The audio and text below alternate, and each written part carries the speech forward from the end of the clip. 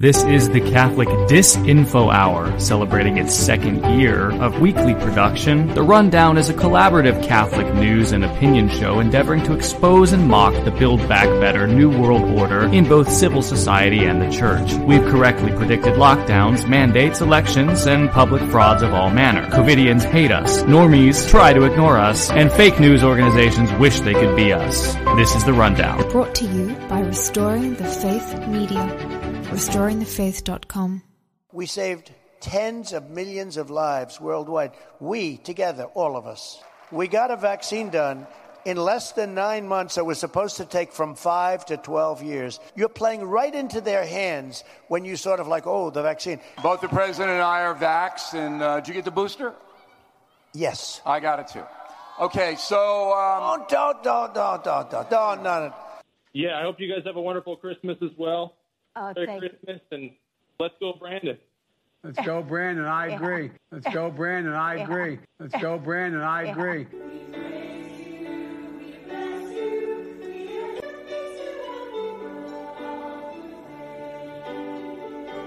Let's go, Brandon. I agree.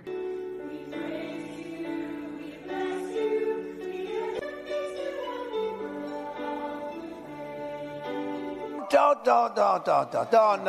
Let's go, Brandon. I agree. Let's go, Brandon. I agree. Jesus. Jesus.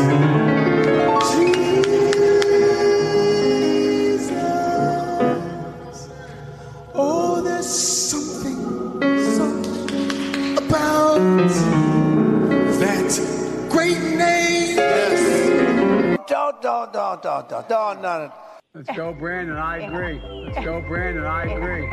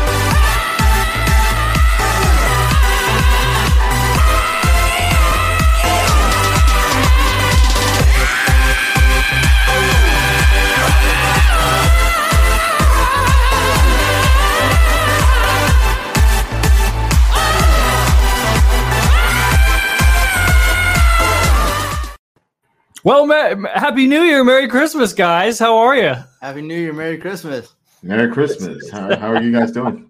Good to see you guys. I'm pumped up. I am pumped up for another rundown, the final rundown of the year. It is New Year's Eve, 2021. The decade that was 2020 and 2021 is now over. We're going to have a lot of predictions tonight. Lots of predictions, ladies and gentlemen. And we're waiting for Ryan. I don't want to wait for Ryan. I don't want to make you wait. I already moved to 15 minutes. I know he's on icy roads. Pray for him. I hope he's not slipping and sliding right now. He'll be logged in momentarily. But we are going to be making predictions tonight about church, about state, about politics, about the TLM, about elections in 2022, and the New World Order. Lots to talk about tonight. How you guys feeling? Feeling pumped. That music really got us pumped. I'm pumped too. I'm pumped too. Gotta have the scream. Scream always gets you pumping. You must have the scream because you know what? You just want to scream when you see something like this. This was the Novus Ordo midnight mass broadcast in Ireland. This kind of stuff just makes you want to scream.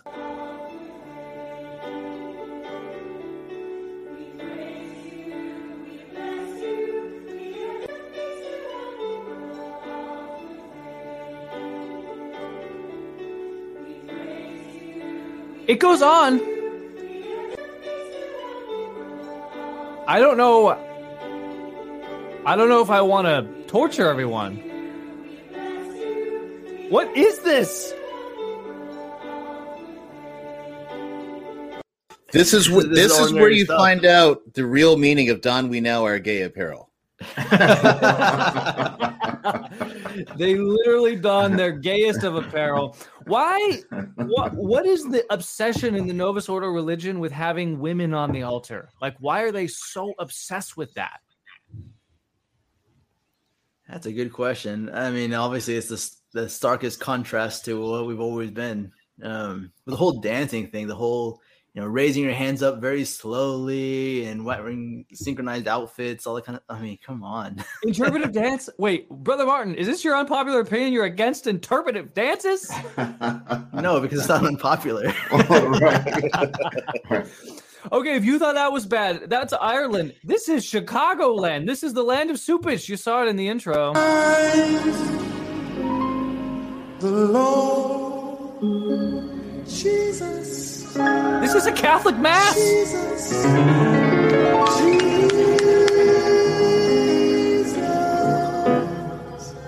I think it's a Catholic mass. Something about that great name, Master. Stage fog. They wouldn't use it. Is that Terry Crews? Ryan, what are you drinking this evening? I am drinking Korsendunk Pater Abbey Double Ale. Oh, I knew it would be something interesting. Good for you. It's harder to find. There's a Total Wine out here that imports it. So, excellent monastery ale. There you go. James, what are you having? I'm having bourbon. Oh, I'm sorry. I'm having Bullet bourbon. we were talking off camera, and brother's like, "Hey, James, what are you drinking?" And he's like, "Well, this is called whiskey." Brother's like, "Yeah, I could tell it was whiskey. Could you tell me what kind?"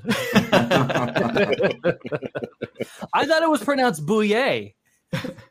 We're not that bougie, are we? After all. Brother Martin, are you having a margarita? No. Hey, that's racist. No, just kidding. It's just plain whiskey.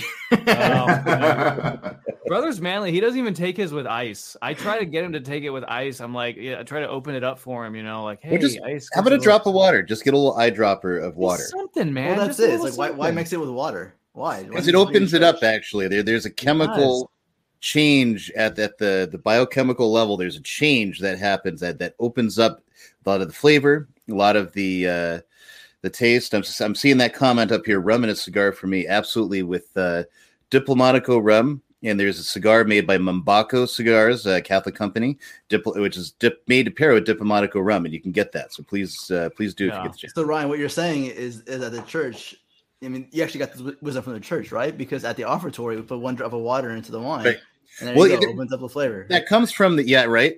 That actually comes from Roman times, though, where you always mixed hot water with your wine. So you actually, in the Eastern churches, they still do the hot water. Well, yeah. And so it even in places that aren't cold, actually. So it's not just because it would freeze, although it probably would in certain places in Russia, but. I'm thinking that's exactly what John the 23rd had in mind, right? When he dropped just a little bit of, water into the stream of the council, just to open it up a little bit. Oh boy. Yeah, he has something like that in mind. Well played. Oh, okay. This is the predictions episode. As we said, we're going to make tons of predictions. We're going to go around the horn many, many times. But we do have a couple videos we want to get through first so that we can sort of set the stage. This is the Southwest CEO testifying before Congress that the Fauci face mask needs to go away. We ever, do you think, be able to get on an airplane without masks? Well, again, I would echo colleagues' comments on the quality of the air. It's the statistics I recall is 99.97% of airborne pathogens are captured by the HEPA filtering system, and it's turned over every 2 or 3 minutes. We use UT Southwestern and Stanford School of Medicine. But, I think the case is very strong that masks don't add much, if anything, in the air cabin environment. It's very safe and very high quality compared to any other indoor setting. Wow. Okay. Conspiracy theorists, ban him from every platform and shut down all his bank accounts. You can't be allowed to say things, horrible conspiracy theories like that. I am very surprised, actually, that the Southwest CEO, I don't even think he's the only one who has said that the masks need to come off. Now, naturally, he's a businessman first, and he realizes that a bunch of people, out of principle, like you, Ryan, are not going to fly until the masks do come off. Mm-hmm. So maybe he wants your business. Is that what it is? That would be nice, because I hate driving, and I hate driving across the country to do talks, which I've done, and I'm willing to do. But I'd much rather get on a plane, be done in 2-3 hours, maybe 4, depending where you're at, or 6. Good heavens! But I'll rather do that than drive for 2 days to get to somewhere the opposite end of the country. So if they come off, I'll give you my business again. James, I don't think that, I don't know. Is it, am I always looking for the conspiracy wrapped inside of a conspiracy, like the labyrinth of conspiracy? I just don't trust the guy. When he goes before Congress and says, we need to take them masks off, I don't believe that he actually thinks that. I think that this is just them signaling to us that, like, okay, we're going to loosen your leash a little bit, with the Stockholm syndrome. We're going to give you a little bit of hope, and then we're just going to yank the chain. Right. I'm with you there. And that's, I mean, we've seen things like this since 2020, when we talk about loosening the grip they have on us just a little bit, whether it's even an idea they're planting in us to give us that idea that something might be happening, to turn things over a little bit. We had the whole thing with 2020 elections, of course, we're almost there, we can show this thing was stolen, and we're going to get this thing back. And there's the whole Q theory, and that goes even all the way into the left, so the left will always look for a way to at least release that bit of pressure before they come clamping down again.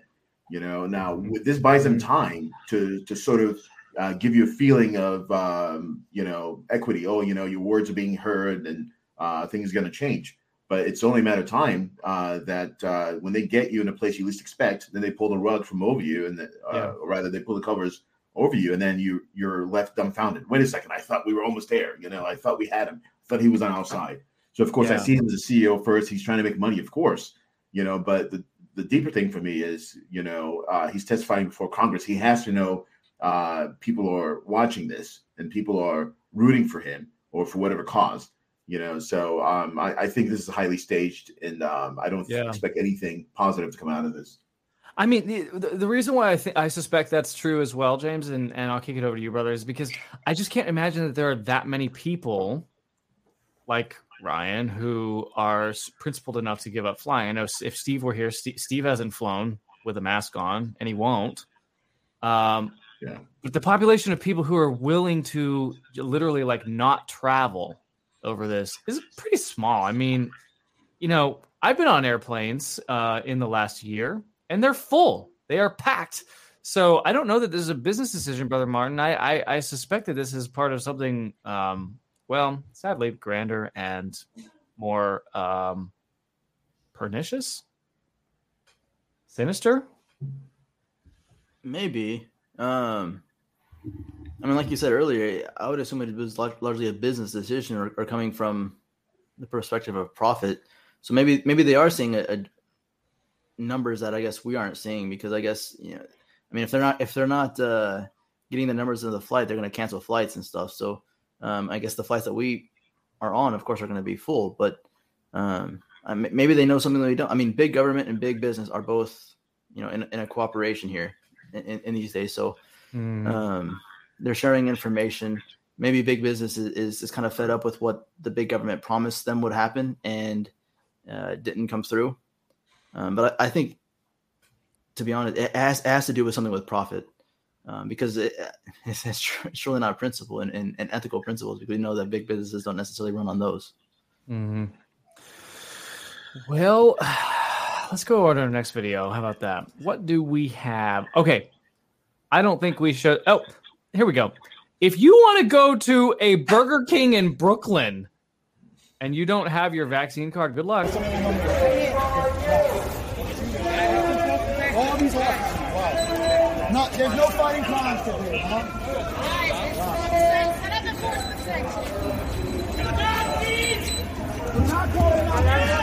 I got door.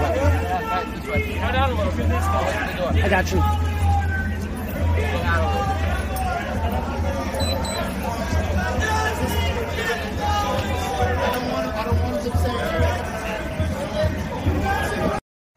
Last week it was Applebee's, and I think the joke was like, you should be arrested if you just want to go to Applebee's. Now we're talking about Burger King, people. Like this is class warfare now at this point. This is picking on people who like to eat at Burger King or who have to eat at Burger King. Way. You can't have it your way. Exactly. You cannot have it your way at Burger King. If you're unjabbed, gotta have that jab, Ryan. Well, vaccine passport. So that's a conspiracy theory. Shut up, conspiracy theorists. That's never going to happen. Oh, wait. Whoops. Sorry. Once again, the rundown proven correct. I mean, we called that last year and everyone mocked us for it. But it's the iteration. So now, I mean, in my opinion, this is a testing phase. They're going to roll this out in a place here, place there to elicit some reaction. They're not going to pull the trigger fully on a vaccine passport. One, until there's enough control, until we're in bread lines, basically, which will go into my prediction for next year. But when you don't have much else you can do, that's when it will become mandatory, because then you're in that rock and a hard place where they can push against the anvil, and then of course that's when you're going to get your central bank digital currency and all that coming down the road. So you'll see a lot more of this year, of this kind of things, of getting thrown out of a place because you don't have a vaccine passport. So, if you live in an area where you have no local infrastructure, there's no locally owned restaurants, nobody's, farmers markets, whatever, I highly advise moving to one if you can. Yeah, absolutely. Get to know your local folks. James, will you be singing tonight? I think some of the audience would like to know. Have you prepared a definitely of some kind? Definitely not, especially not Sinatra's I Did It My Way. Okay, all right, yeah, we won't sing that one. All right, anything but that. Right. Mm-hmm. You know what's happening is this is not a surprise. It really isn't a surprise. I mean, we've predicted this for so long. It's now the eve of a new year, and this is starting to come out that this is truly something that cannot be escaped in that sense. And I'm with Ryan. This is not something that's going to be rolled out very quickly. They're going to wait until you're up against the wall. And then when they realize you can't do anything about it, that's when they push it, and they push it even harder than we've seen. And people will fall back and say, you know what, I can't deal with this. And I have to sign up for whatever it is they're offering because it's my only way out. And people are talking about, I'm so sad, or they're starting to see the cops, the police are following along with this. The state needs security, needs police to actually carry out all of this. So it's basically what we're going to be seeing. I don't know about the sheriffs, but I know that the local police are going to be basically falling in line to take orders, because if they don't, someone else is going to come up and say, I'll do that. I need a job. I need security. I'm going to take that position. If you can't do it, I'll do it. That's what's going to happen. And you're right. And they're implementing it in places like New York, LA, Chicago, places where, liberals in highly dense urban cores are going to go along with it. And where, frankly, the limousine liberals, especially the white ones who live out in the suburbs and have buku money and Teslas and all that, they have private doctors, they have private appointments, they live their own sort of protected lives, and they can pretend to participate with this scamdemic, or they can really believe in it either way. But this is really oppressive to folks who are not upper echelon white limousine liberals, Brother Martin, and what people don't seem to understand is that the COVID regime is inherently, it's class warfare, it's racial warfare. It creates and stokes racial tension. It's disproportionate against minorities, especially in urban cores, and it's absolutely ridiculous. When the lockdowns first started, the 2 weeks to flatten the curve. Everybody was preparing, right? So we were all rushing to the grocery stores. We're all rushing to the pharmacies, et cetera, to get what we needed for the 2 week lockdown. I was at a CVS in urban downtown Kansas City, Kansas, where I lived at the time, and there were some people, African American, talking behind me who were kind of complaining about all of it because there's rules even at fast food restaurants where you can't just walk up to a drive-through and get your food. You actually have to, if you're going to walk, you have to go inside, but the inside is now closed. Not only that, but if people don't have cars, which is why they would be walking up to the drive-through, they can't bring all the groceries that they need for their family through the bus. And so you're right in that this is actually class warfare, because for those that can't afford a car, and I think a lot of us in the middle class and higher forget that there are people that actually can't afford a car, that they have to use the public transportation. It was largely against these kinds of people, those that would need to ride bikes in order to get the groceries, et cetera, et cetera. They just couldn't do it. Or they couldn't prepare for a 2 week lockdown. They can do it day by day, week by week, et cetera. But for 2 weeks, it's too big for what they're capable of. And so, of course, those that are making the decisions, those that are calling the shots, are in the administrative positions. Those are the white collar jobs. But those that are in the blue collar jobs actually having to work. I mean, they were the ones taking the bullet. They were the ones suffering the pain. Yeah. Speaking of pain, it is super painful and cringeworthy to watch our usurper in chief. I don't want to call him commander in chief. I don't know what to call this guy. Yeah, I hope you guys have a wonderful Christmas as well. Merry Christmas, and let's go, Brandon. Let's go, Brandon. I agree. Hey, by the way, where are you in Oregon? Where's your home?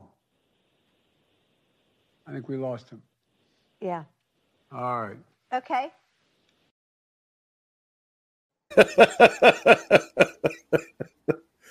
Well, what's hilarious about this, much like the origin of the phrase "Let's go, Brandon," all right, where it comes from the left media trying to gaslight everybody. Here again, so Biden clearly is like, huh? What? Oh yeah, great. Not even aware of what's going on. But the left mob on Twitter has tried to turn around like, oh, see, he just owned the right. Look what he did. It's like, he has no idea what just happened. And that some guy got F Joe Biden.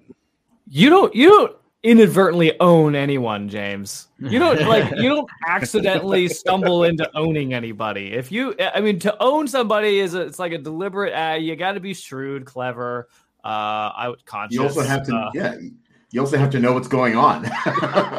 you also have to be a little bit lucid. You just can't fall into it. Let's go, Brandon. I agree. Yeah. I'll give him credit for climbing those steps up to the airplane and then stumbling and then picking back up. But this one, he gets 0 points. I don't know. Why do they always film the president going up and down the stairs of Air Force One? It's almost like they've been waiting for a POTUS to fall for how many administrations? Finally, we did have one, but it was early on. It was the honeymoon phase of the Brandon administration. Right. Nobody wanted to make fun of him. Well, actually, they did. Don't you remember the video of Trump hitting the golf ball and they make it the golf ball? Yeah, but the mainstream media kind of gave him a pass. They're like, "Oh, look at how spry he is. He just pops right back up," you know. And left Catholic Twitter, say, "Oh, look, he fell just like the first fall of our Lord, or 3 times like our Lord." Oh no, things like that. They did. They did. Good. I hate liberals. Oh no! Oh There's man, getting it wrong, and there's getting it really wrong. Hey, speaking of liberals, but look, we did something that was historic. We saved tens of millions of lives worldwide. We together, all of us, not me. We got a vaccine done, 3 vaccines done, and tremendous therapeutics like Regeneron and other things that have saved a lot of lives. We got a vaccine done in less than 9 months. It was supposed to take from 5 to 12 years. Because of that vaccine, millions and millions of people, I think this would have been the Spanish flu of 1917, where up to 100 million people died. This was going to ravage the country far beyond what it is right now. Take credit for it. Take credit for it. What we've done is historic. Don't let them take it away. Don't take it away from ourselves. You're playing right into their hands when you sort of like, oh, the vaccine. If you don't want to take it, you shouldn't be forced to take it.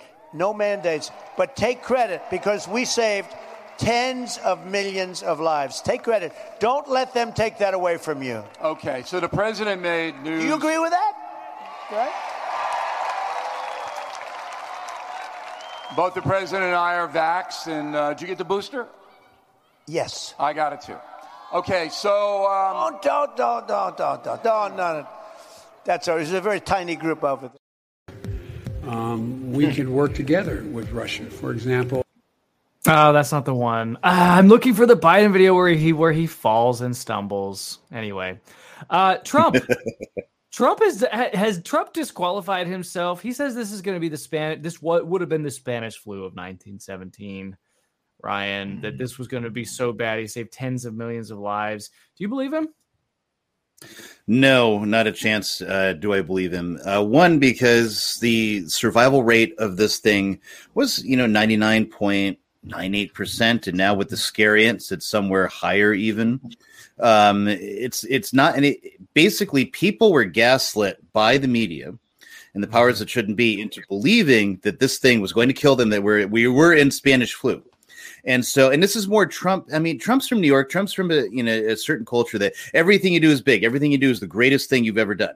All right. And in reality, what he did was give the left the weapon to take away our rights. And he would have done it too if he was still in office. He just did it a little more subtly, a little more softly. But nevertheless, that's where it was going to lead to the same direction. So this is just kind of more of that bravado. I saved tens of millions of lives. No, actually, you didn't. You've done more to end, who knows how many untold lives, because this thing was not safe, not tested correctly, and is now causing from Guillain-Barré syndrome to myocarditis. Yeah, I mean, I don't have a video for the I Can't Breathe segment, James, which we've been having weekly.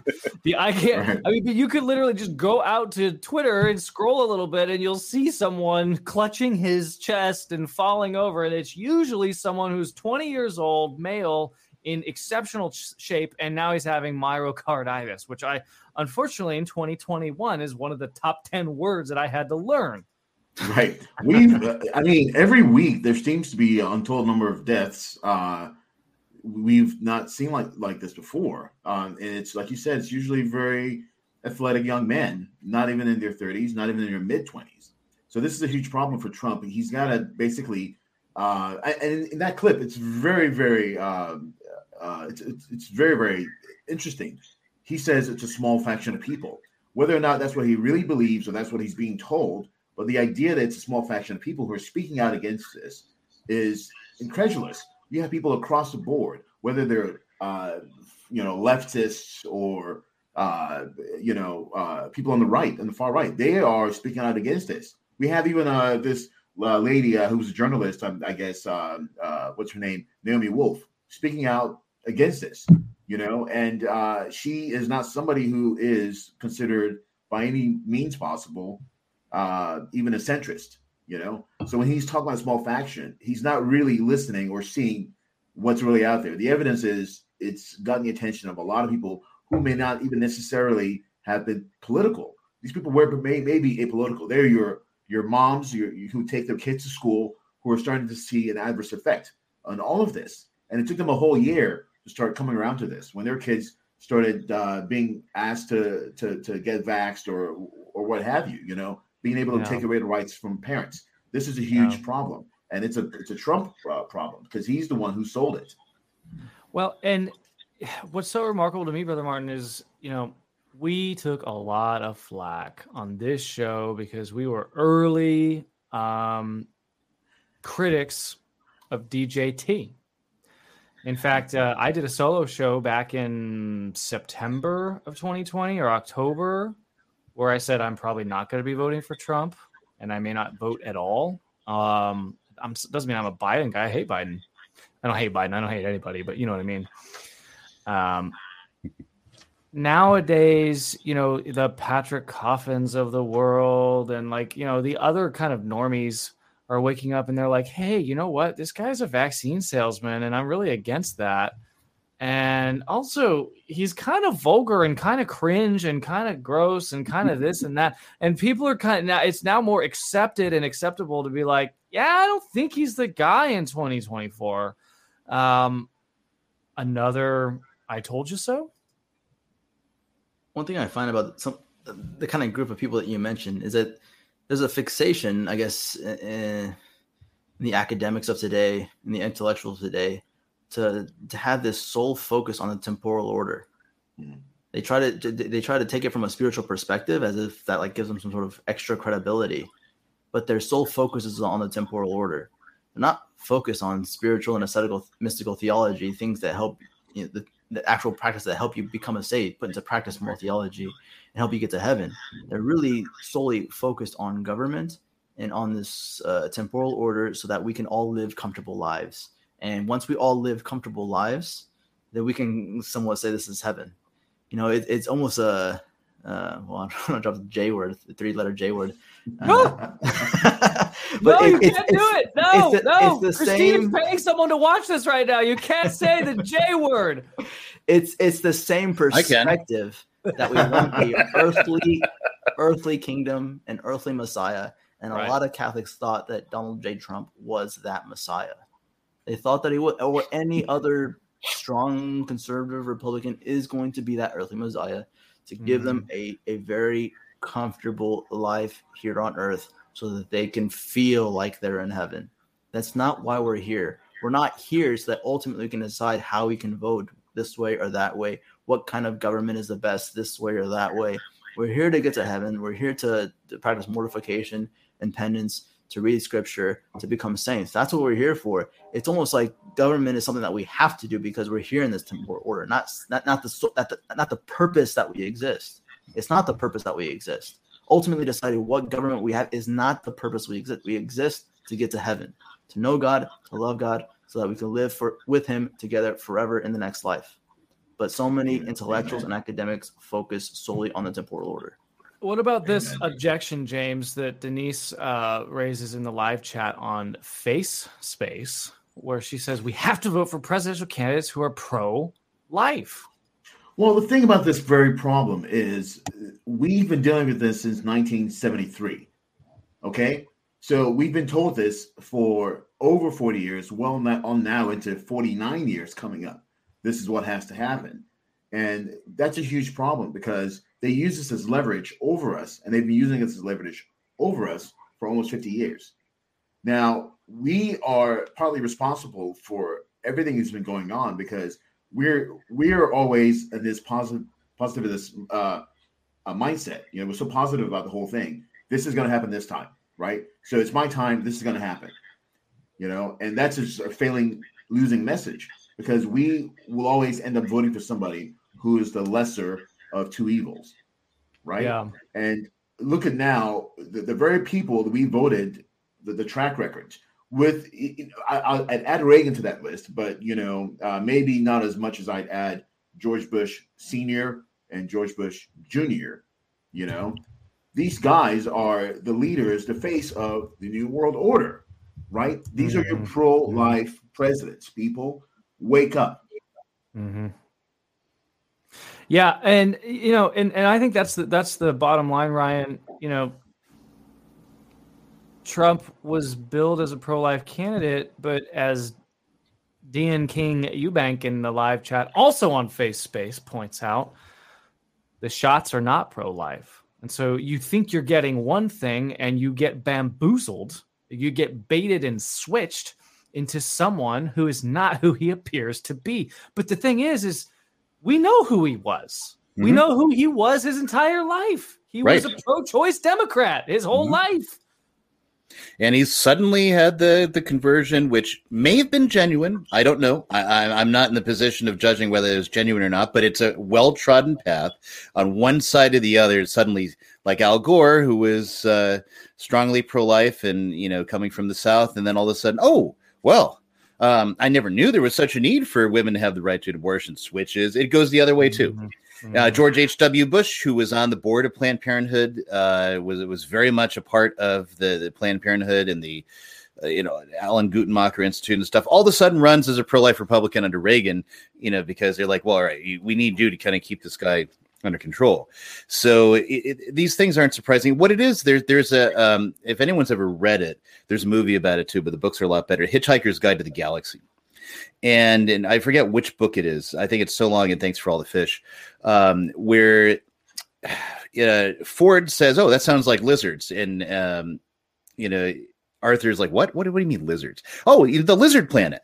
And he starts explaining how the people on the lizard planet have to vote for a lizard. And he's like, "Oh, do they like these lizards?" Like, no, they hate them. They absolutely hate the lizards. Well, why do they vote for them? Because if they don't vote for them, an even worse lizard might get in place of the other lizard. And then, and after he's explained this, Ford is like, the wrong lizard might get in. Hey, you got any gin? Oh my goodness. And that's really where we are. That is where we are. We're sort of covering all the bases. We're sort of like teeing everything up because we're going to be making a bunch of predictions. I didn't write any predictions down. I'm just going to be teeing off of what you guys say. But there's one other thing. I don't know if we showed this last week. I don't think we did. This is little Fauci talking to the Zuckmeister. Safety study, Mark, is to see if I inject it in the arm, does it have some sort of idiosyncratic or bad reaction? There's another element to safety, and that is if you vaccinate someone and they make an antibody response and then they get exposed and infected, does the response that you induce actually enhance the infection and make it worse? And the only way you'll know that is if you do an extended study, not in a normal volunteer who has no risk of infection, but in people who are out there in a risk situation. This would not be the first time, if it happened, that a vaccine that looked good in initial safety actually made people worse. There was the history of the respiratory syncytial virus vaccine in children, which paradoxically made the children worse. One of the HIV vaccines that we tested several years ago actually made individuals more likely to get infected. So you can't just go out there and give it unless you feel that in the field, when someone is getting infected and exposed, being vaccinated doesn't make them worse. That's why you got to do a trial. Yeah. So hold on. Did he just say the part out loud that we were all thinking that you're not supposed to say out? Did he just say that we're all the guinea pigs and he's trying to figure out if the jab is going to intensify the Rona? No. Listen, you were not listening entirely to what I said, okay? What I was trying to say is we've already had that experiment in the past. That was 2020. I was only doing we're the guinea pigs. We're the guinea pigs. Right. You're absolutely right. And this is what we're starting, or I should say, other people are starting to find out is there is an ulterior motive here. There's an agenda already being set. Whether or not everyone's awake to it, that's what is happening. We are living through. We're living all this out in real time for those people who are just waking up, and so sometimes things will tend to slip out a little bit more truthful. But that's exactly what it is. Yeah, this is the whole thing is a test. Let's see how much they get away with this. I think they're going to get away with it entirely. Oh yeah. Well, that's the first prediction of the night. Why don't we start there? James says that they're going to get away with it. That Fauci will live a comfortable retired life. He will be venerated in the as a living saint in the statist COVIDian religion, and that no human rights court, Ryan, will ever prosecute him for his crimes against humanity. Can I have Cardinal Cupich give my eulogy? Eulogy. Thank you. Yeah, exactly. Cupich. He'll be coming up later. Right. This is a lot of gaslighting. I mean, you literally have Fauci on the one hand going out saying we need to have the jab in order for you to get on airlines domestically. He's actually proposing to Congress that there be a mandate to have the jab for domestic travel. And at the same time as here admitting, well, yeah, there could be problems with this and it's bad. And it's happened before, admitting what everybody knows, which is that when these things are rushed, when the testing's not done, even when the testing's done, there's still going to be some side effects. But when you don't, it could be a bad jab, like the 76 swine flu jab. There's a great 60 Minutes piece on that, which I think you could still find unless they've memory hold it, where they go through that the jab injured and killed more people than the swine flu. Got like maybe one person might have died from it, but the jab, injured hundreds and hundreds of people, killed, quite a few, and they know that. And then they got the people admitting on 60 Minutes, hey, we back when 60 Minutes was actual journalism. Oh, well, we just didn't test it. We were told it was going to be okay, so we just kind of put it through. So, and this is a similar thing here. They're gaslighting and they're changing the narrative constantly. The things that were conspiracy theory, 6 months ago, a year ago, are now, yeah, that's right. Now shut up and just accept it. Everyone's always in a state of confusion. Nobody knows what's reality anymore. And you look at what's happened, the net effect of 2 years of absolute and utter propaganda at every level, from the media, from the government, from the health authorities, so-called, the authorities and the powers that shouldn't be. We've had all this gaslighting, and now people even people who are awake, are still scratching their head. Everyone wants it to go back to the way it was so we can live our comfortable lives. Nobody wants to believe it's really happening, that we are living with a Soviet propaganda regime as our government and media. The viewers want us to have a Fauci off. That's what they want. That's what they want. Can you? That's just ridiculous. I'd win right away. Easy. I don't know if you would win. I don't know. I could be the Fauci from the 90s. We're talking about AIDS. We're talking about homos. We're talking about no, we can't talk about homos on this show. We just can't. Okay, let's see what other videos we have before. No, I think that's it, guys. That's it. It's time for us to make predictions. Are we going in order by topic, or just each one's going to give his general predictions for church and state and health? Oh, we're going to do by topic. We'll go around and around and around, and we'll debate each other. Hopefully, we get some spicy debates too. I want to disagree with you guys, but I find myself constantly in agreement with you. So anyway, all right, well, Brother Martin. Premium, I'm the least popular person on that, so. Yeah, I know. Yeah. Even T-March the other day on his stream brought you up. He was like, "Yeah, I know." That's okay. That's okay. I'm going on Steve, and I've got a video that'll lay it all out. Can we do T-March impressions? Can we do Tay-Tay impressions while we're doing this? Okay, Brother Martin. Let's start first with the Latin Mass. Cupich has already banned it on certain days, the high feast days and the first Sundays. Cupich speaks for Francis. Cupich is Francis's mouthpiece in these United States. The Franco bishops, who are like the little mini Cupiches, will likely follow suit. Predictions. Do you think that the traditional Latin Mass will be widely available in these United States this coming Holy Week. Why or why not? Please show your work. Well, first of all, I don't know if it was it had to be like around 2 or 3 months ago. I had as an unpopular opinion that the future of the traditional Latin Mass was going to be illicit. And I was speaking several months, before Tradiciones Custodias, et cetera, I'm basically saying traditional Latin Mass is going to be illicit. If you're going to find it, you're going to find it illicitly. The future of the traditional Latin Mass, I guess if we're extending this to the Ecclesia Dei communities, et cetera, personally, this is how I think it's going to go. It's going to go very similar to the Franciscans of the Immaculate. One thing that would be different is that they're not going to take away the superior and replace another superior. They're going to have a delegate that's going to act between the superior general and the Vatican. That delegate is going to tell the superior general that you have to obey every single order to prove that you're worthy to continue to exist. If you don't prove that you're worthy to continue to exist, you're going to be completely and totally suppressed. And you might think this is a crazy idea, but you have to remember in the 1700s, the Jesuits were suppressed. Big orders, popular orders can be suppressed, and they have been. So there's nothing that guarantees that the Institute of Christ the King, the Institute of the Good Shepherd, or the Fraternity of St. Peter are going to continue to exist. They're communities of pontifical right. The Pope has direct authority over them. They can be immediately suppressed. They might do it slowly for those that are constantly in denial. Because if they do it slowly, they could hope to keep those that are in denial.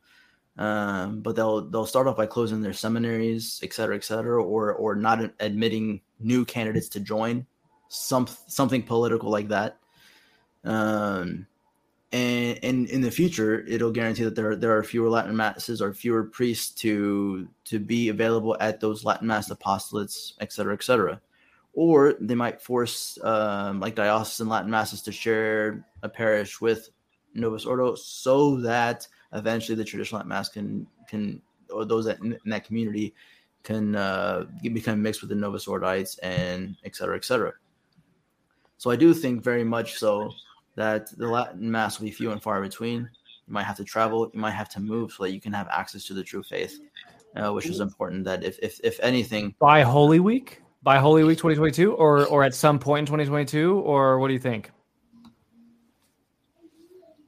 Time frame. I really do think by Holy Week, and it's not because that politically there's ample time between February where these visitations are supposed to happen and April when Easter is, but I do think that there's something supernatural behind all of these motivations, and that motivation hates the faith, in particular that which happened between Good Friday and Easter Sunday.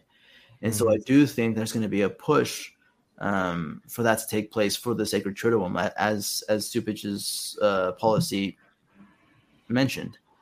And of course, it's not typical that a diocesan policy makes Vatican News and is shared with the entire world from Vatican News source, VaticanNews.va. That was unique and basically told us that the Vatican is saying to the rest of the world to implement Cupich's policy. So I really do think that it's going to happen by Holy Week. If it's not by Holy Week, it's soon thereafter. Don't become optimistic if it doesn't happen by Holy Week. It's going to happen. James, availability of the traditional Latin Mass in the former Ecclesia Dei communities and or indult masses. We'll exclude the SPX for now. Of course. I think brother's onto something. I don't necessarily think that, I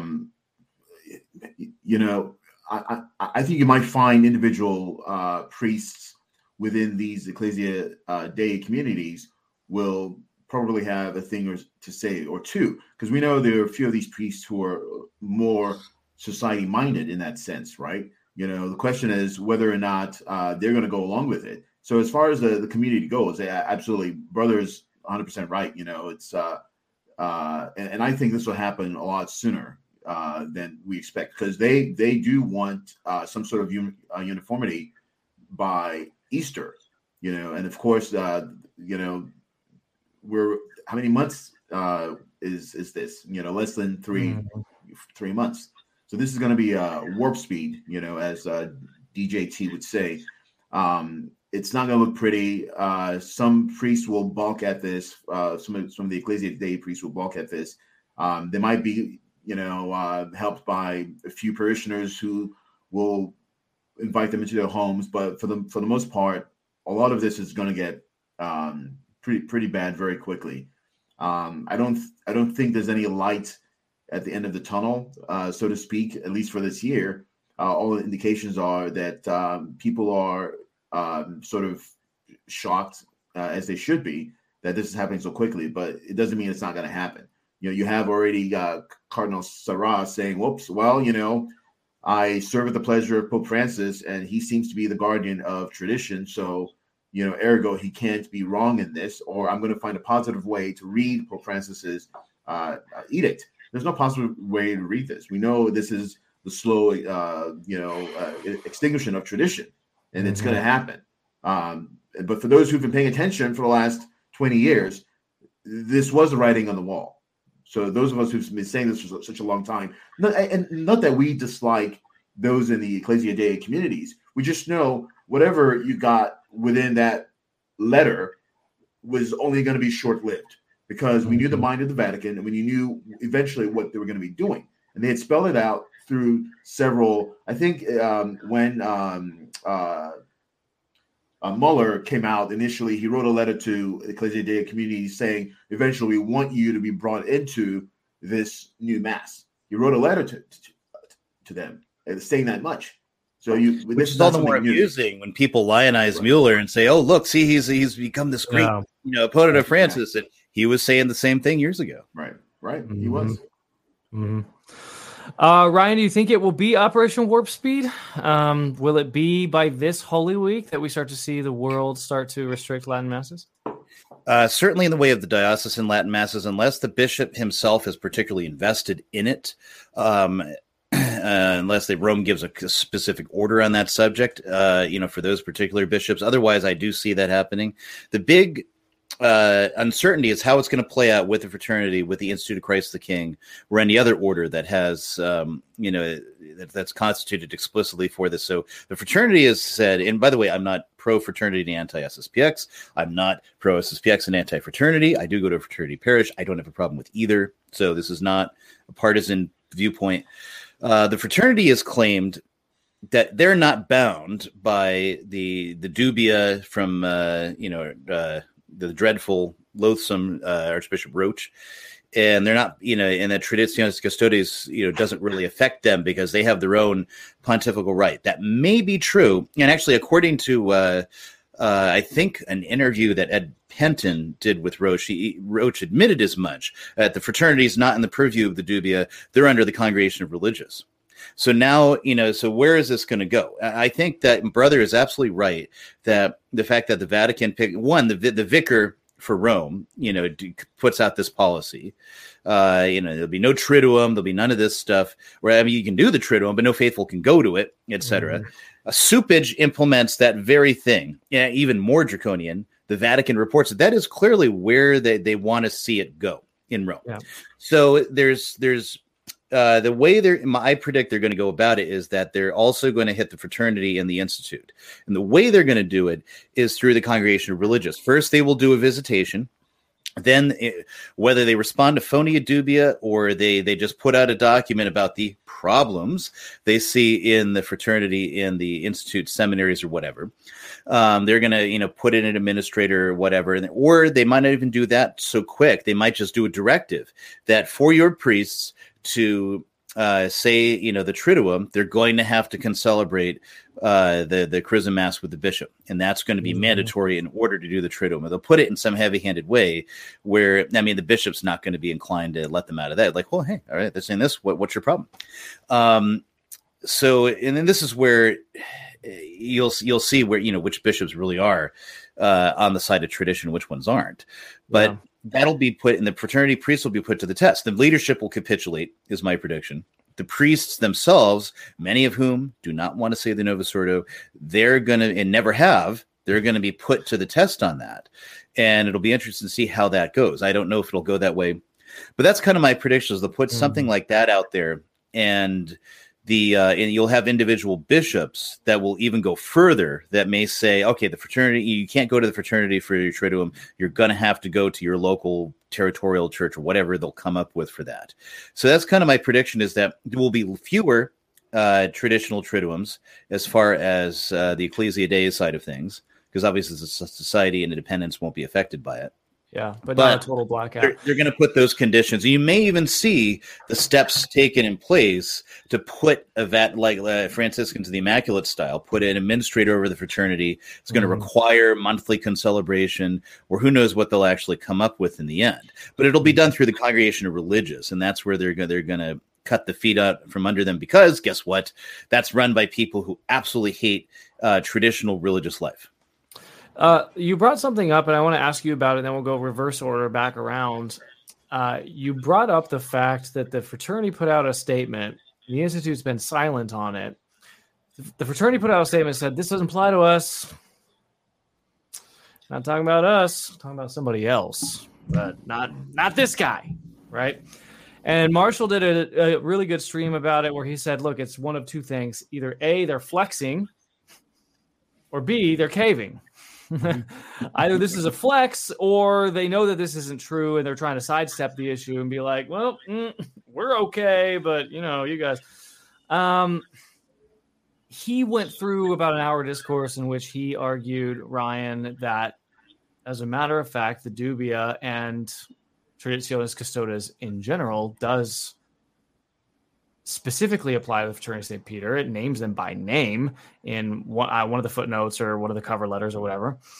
And he sort of walked his way through the documents and says that, look, for you to claim and give false hope to your parishioners that this doesn't apply to you, I hope you're flexing, because what it sounds like you're doing is just saying something that's not true. I think they're flexing. Marshall is not wrong, especially in regard to things like confirmations and ordinations, because that applies to bishops. Okay. Now, canonists have cried foul on this, and they've said, well, wait a minute, they actually don't have the authority to do that because they're going beyond what Traditionis Custodes is. And maybe that's true, but once they figure that out, they'll just, fix it so that it will be properly canonical if they need to do that. So in one way or the other, they're going to make it stick. So the fact that they're saying you can't use the Pontificale Romanum, the same book that was used to consecrate so many saints as bishops in the church, St. Francois de Sales, St. Robert Bellarmino, St. Charles Borromeo. You go down through the list of so many holy saints that consecrated as bishops by that Pontificale. And Rome has said, nope, you can't be consecrated by that anymore. It's this total animus dolendi to the tradition, right? That affects every bishop, because he's not allowed to use the book he needs to use to ordain new priests for the Fraternity of St. Peter, or again, to administer confirmations. Now, you could do it out of the missal, but it's kind of technically, covered. That would be the technicality. You could do that. The bishop, technically, by canon law, has the authority to say, well, we're going to set this aside in this diocese for the spiritual good of the faithful. And we'll see which ones actually have the cojones to do that, because the bishops see exactly which way the wind is blowing out of Rome. And they see exactly what they've got to do to, keep their positions more or less. And the only thing that'll work in their favor is nobody wants to be a bishop right now, because the climate is so toxic in the Vatican and without that they're having a real hard time getting guys who want to be bishops. No, come on. James Martin. Come on. James Martin wants to be a bishop. He did take it like that. Every lispy guy ever wants to be a bishop. There's no shortage of people that want to be irrespective of that, they call people and they say no. There are people that get recommended from the diocese to the nuncio. I've known of several cases myself, priests that were offered and they said no. Because the usual vicar that has persecuted me personally wants to be a bishop. If they needed a bishop, I got a name to go. If his name goes up through the channels, but they have certain people tap for it, and this is no, so they go through the process again, and then sometimes they're going 3 and 4 down the list before they find someone who wants to do it. So, because at least no worthy man wants to do it right now, because any worthy man is going to be asked to compromise on his principles. Same with the priesthood, to be honest. Yeah. So it'll be interesting to see how this all actually plays out, but I think that's ultimately what's going to happen, is that the fraternity will cave. They are flexing, in my opinion. But there's not a lot there. It's like a blow up fake arm that they're flexing, really, to use the analogy. So it's James, I don't think it's going to work. James, what do you think about Ryan's analysis? Do you think that the fraternity statement is genuine? Do you think that they really do believe that this dubia doesn't apply to them? Or do you think that they're just kind of putting the statement out there to see what happens? No, I think they're buying time, because they have to know this statement applies to them. They follow the thread of letters being written to them by the Vatican, basically asking them to compromise eventually, so they know this applies to them. They're buying time. Whether or not this is good time for this, because their faithful really need them to stand tall. This is the moment where they need to be standing tall. But there's not a whole lot of time to think about options. Okay, they've been given something to think about, and the faithful want to know how they're going to react. So I don't think this flex thing is going to amount to much. So I'm with Ryan. It's like when the bell sounds, there's going to be a whole lot of caving. It'll remain up to the individual priests who have been of the mindset that there's been something wrong and amiss, coming out of the Vatican since Francis's papal rise, So and whether or not it's them going back to tracing the problem back to them caving initially in 1988, because they haven't even really been offered anything since 1988. They were offered bishops and schools and this and that.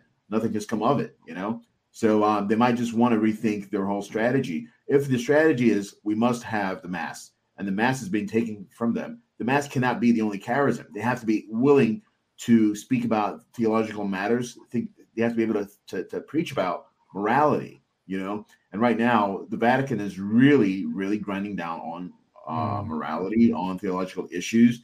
We talk about modernism. What is modernism to the fraternity?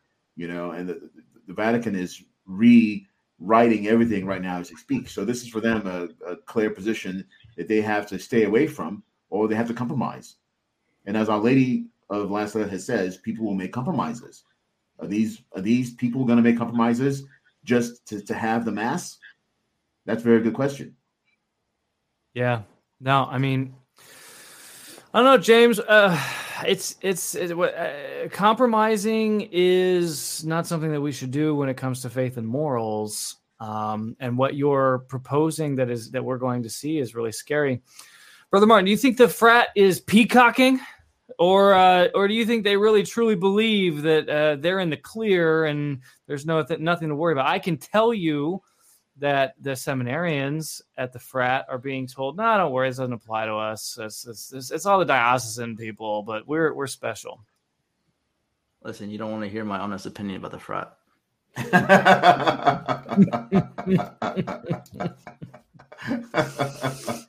But you're full screen right now. You have to say something. You have to talk. I will say something. I just wanted to give it a dramatic pause after I said that statement, so that really. Can you answer one question? Can you answer a preliminary question? Is it cold where you are right now, Brother Martin? on the contrary of the previous question, the Oblates of St. Augustine are in very good dialogue with the local diocese and the local bishop. Contrary to reports from other Catholic media, the bishop here calls me Brother Martin, acknowledges our existence as a de facto association, et cetera, and things are looking very positive. I wear this scarf simply because he said that before I actually meet you, just don't give a public witness by wearing a habit. So I wear all black, et cetera. I put on a scarf. But I say this only to say that things are looking very positive here, and he's acknowledging. I mean, I told him we're an exclusively traditional Latin Mass community, et cetera. And he recently sent me an email saying, I don't reject you guys, et cetera.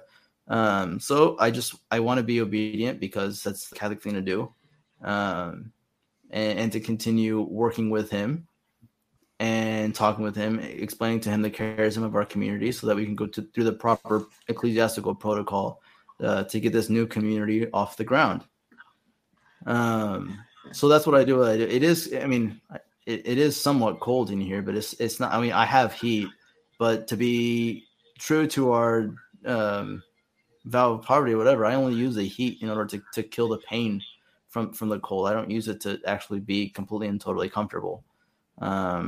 It's not always good to be completely and totally comfortable. I mean, the monks from Egypt, the Desert Fathers, always promoted fasting precisely to remove yourself from the constant state of being comfortable. We should never be completely and total 100% comfortable. You should always be doing something that makes you uncomfortable, whether that be in the temperature, whether that be in the quantity of food you eat, etc. Always be uncomfortable because it keeps you humble.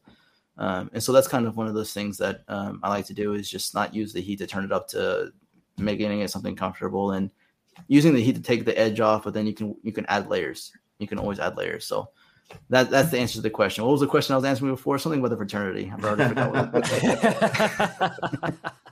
I don't know. Everyone's asking about your scarf and if you're a sous chef or if you're rolling sushi or something. So this hat is actually a little cooler than an actual beanie. I guess this hat is technically from the East. It's something that the Eastern monks wear. It's a lot lighter than a beanie, but I just like wearing it because it's a hat. I miss my capuche, my Augustinian capuche. I used to always put it up over my head, all that kind of stuff. But if you're another community in the church, you can't copy somebody else's habit. Right. And you have to do something weird and drastic to make it look like a soccer jersey by putting an embroidery on it or something. I don't know. We're not there yet. I haven't found a person to make it habit. I miss my hat, and so I find a hat to wear. Back to the fraternity. we're gonna get to the predictions here, folks. We will. Well, we have to answer all the questions. They have questions about Brother Chewy too. Can you tell the quick history of Brother Chewy while you're answering randos? When Father John and I were with the Society of St. Augustine, and Father John Riley, the then chancellor, now the judicial vicar of the Archdiocese of Kansas City, Kansas, was booting us out because of our love for the traditional Latin Mass. And I say this only because he decided to respond to George Militant in an email, which was a complete and total lie. And so if he wants to come at me with it, then he can offer the proof. He suggested that it was the prudent decision of a superior to not renew my vows. That was completely false. I have the email evidence. I have the screenshot evidence. It was on my Twitter. I asked to leave the Society of St. Augustine precisely because of a canonical visitation that they imposed, because that Father John was offering the traditional Latin Mass, and I liked it, and I was going to it. And so they threatened to close the community off to any new members. Actually, they did. They closed it off to any new members, which included me, who was coming up to final vows. And so given the situation, I asked to leave. But what I asked to extend my vows from March until June, because I was working as campus minister at a Catholic college, and I wanted to finish out the semester without explaining to any of the students and scandalizing them that I was leaving. And so in order to avoid scandal, I asked for my vows to continue in a community that I no longer wanted to be in. In order to avoid scandal, I asked to extend my vows in a community that I no longer wanted to be in, because they were exclusively Novus Ordo at that point. So I did that. And so where Father John Riley came up with his excuse, it was a decision of the superior not to renew it. But no, I asked to leave. I just simply asked them to be extended so that I could be traditional. And so that's what happened. What question was I answering? Man, Brother Chewy. Brother Chewy. The history of Brother Chewy. Okay, so we were about to leave, me and Father John, and a week, literally like a week and a half before we were about to leave, there's this dog just wandering our property, and I notice him. But like on a Friday night or something at 10 o'clock at night, right as I was about to go to bed, I look out my window because I hear whining, and there's this little half Chihuahua, half Dachshund climbing up on our downstairs door, asking to get into the house, asking to get into the monastery. And I was like, oh, that poor dog. But we were in inner city. It wasn't uncommon to see stray dogs, et cetera, et cetera. So I went to bed. But the next day, this dog was still around our property, and we kind of whispered him in, et cetera, et cetera. We asked one of the groundskeepers, if they knew who the owner of this dog was. And he said he had no idea, but that he had seen this dog every day on this property for the last 2 weeks.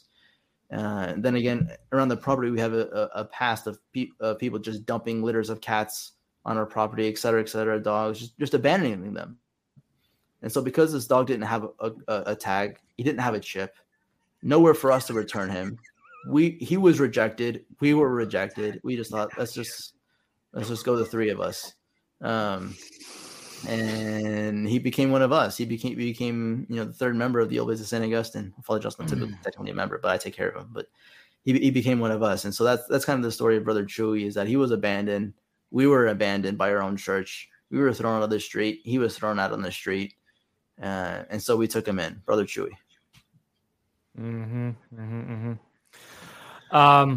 We'll skip the frat for now. We'll just keep on moving. Why don't we jump into Pope Francis? There is a rumor, Ryan, and I was recently in Rome. I was there a few weeks ago. I sat down with a few blue check marks on Twitter, and the opinion amongst those blue check marks are all split.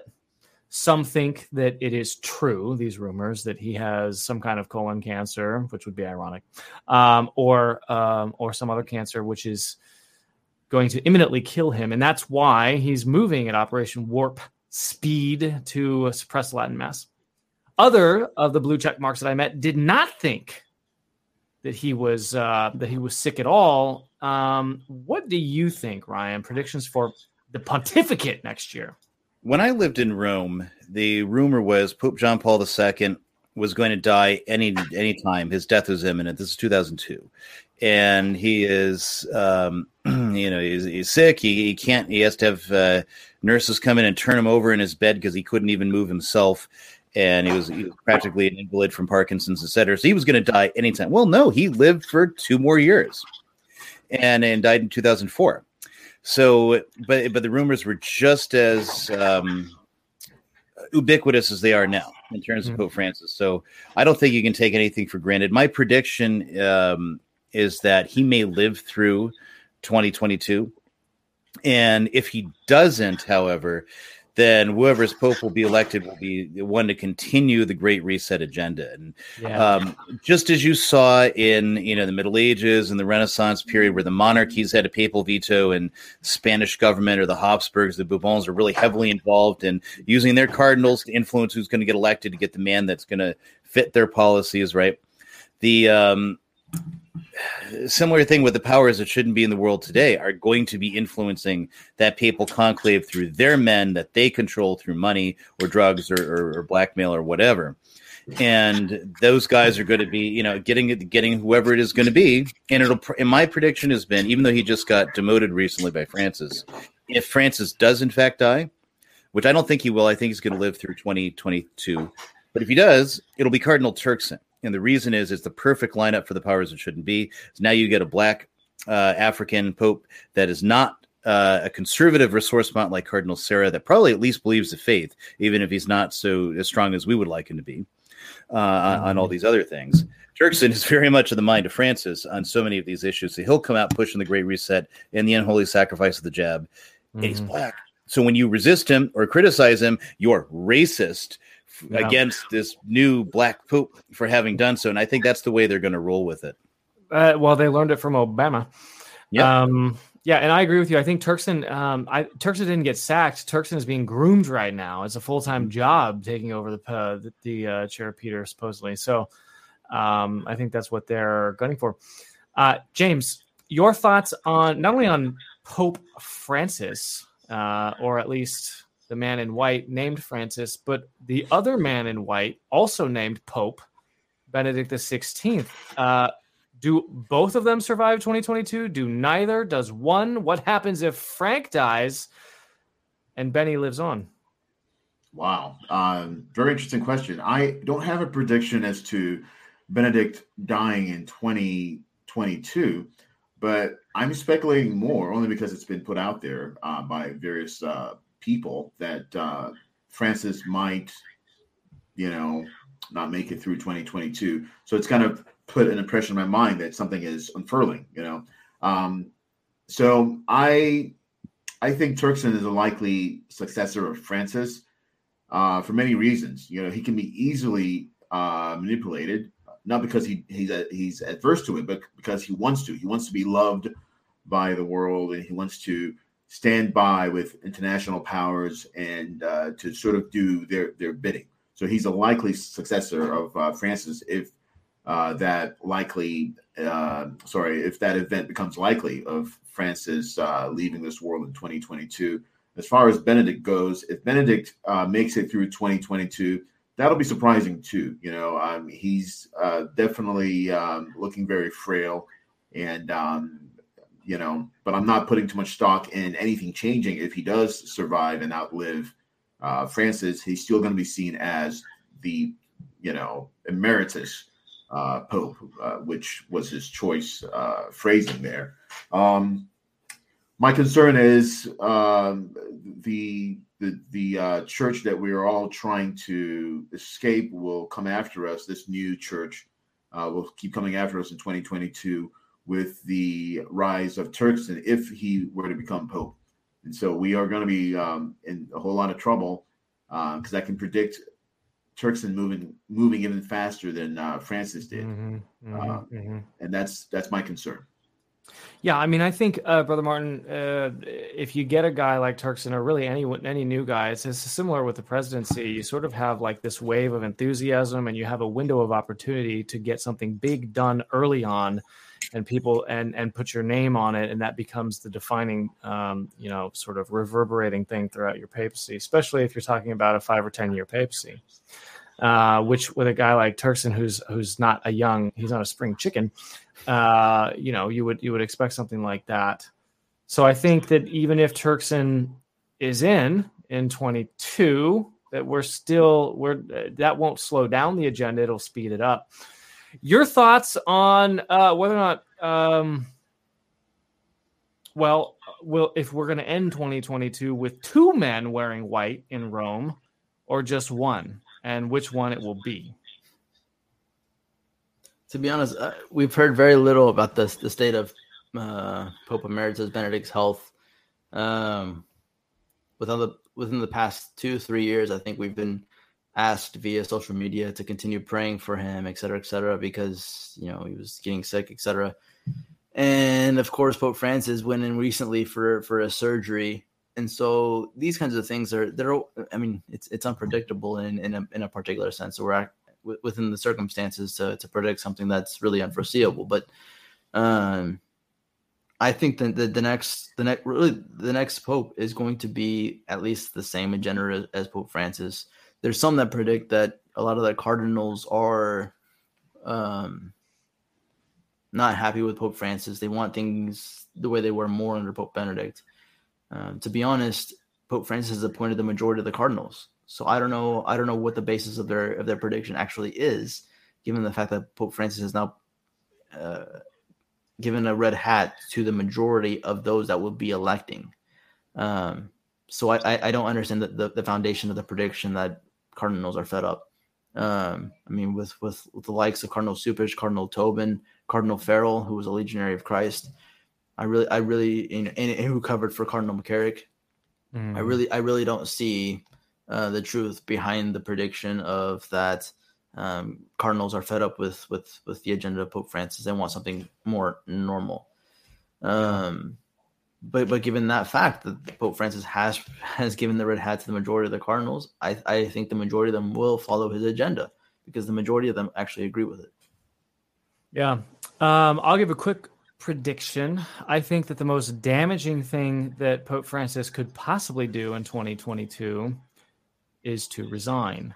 And here's why I say that's the most damaging thing that he could do. That would create a scenario in which 2 popes in a row have resigned. It would normalize it and it would cause it to be the expectation. That would therefore reduce the papacy from a monarchical structure to that of merely a prime minister, in which you resign once you're unpopular. You resign when your time has passed. You resign when things get too difficult. In that scenario, we would see a reduction in the esteem, the power, the glory of the chair of Peter. And because that is the most destructive thing that he could possibly do, I am hereby predicting that is what he will do. So I think in 2022, you may end up seeing Pope Francis resign.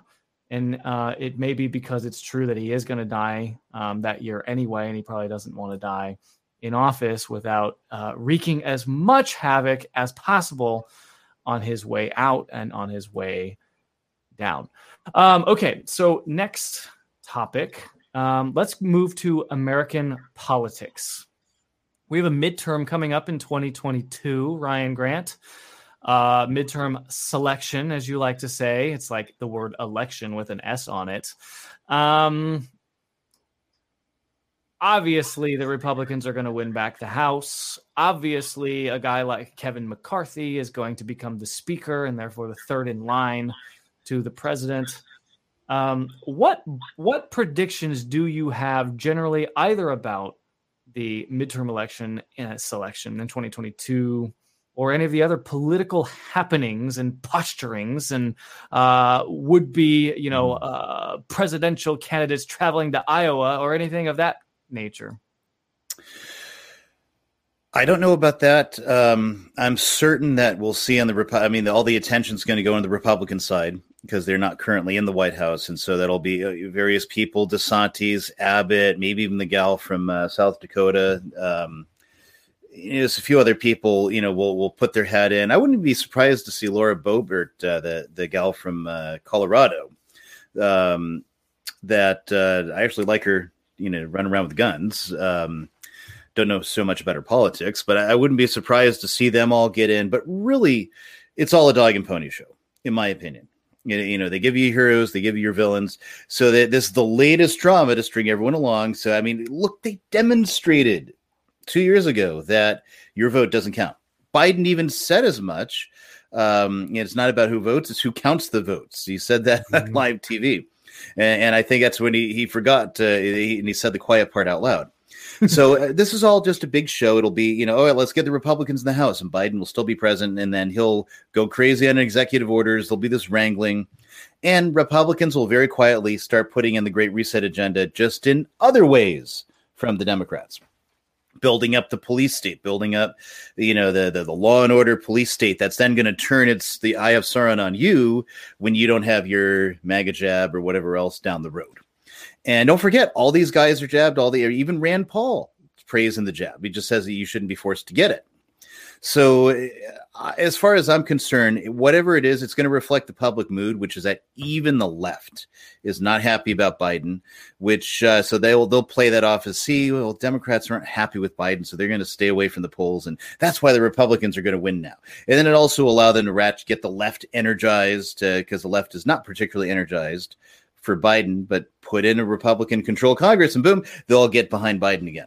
And then you go into 2024 and however the way the wind goes or whoever is the man of the hour to implement the new agenda, that's who will be put in.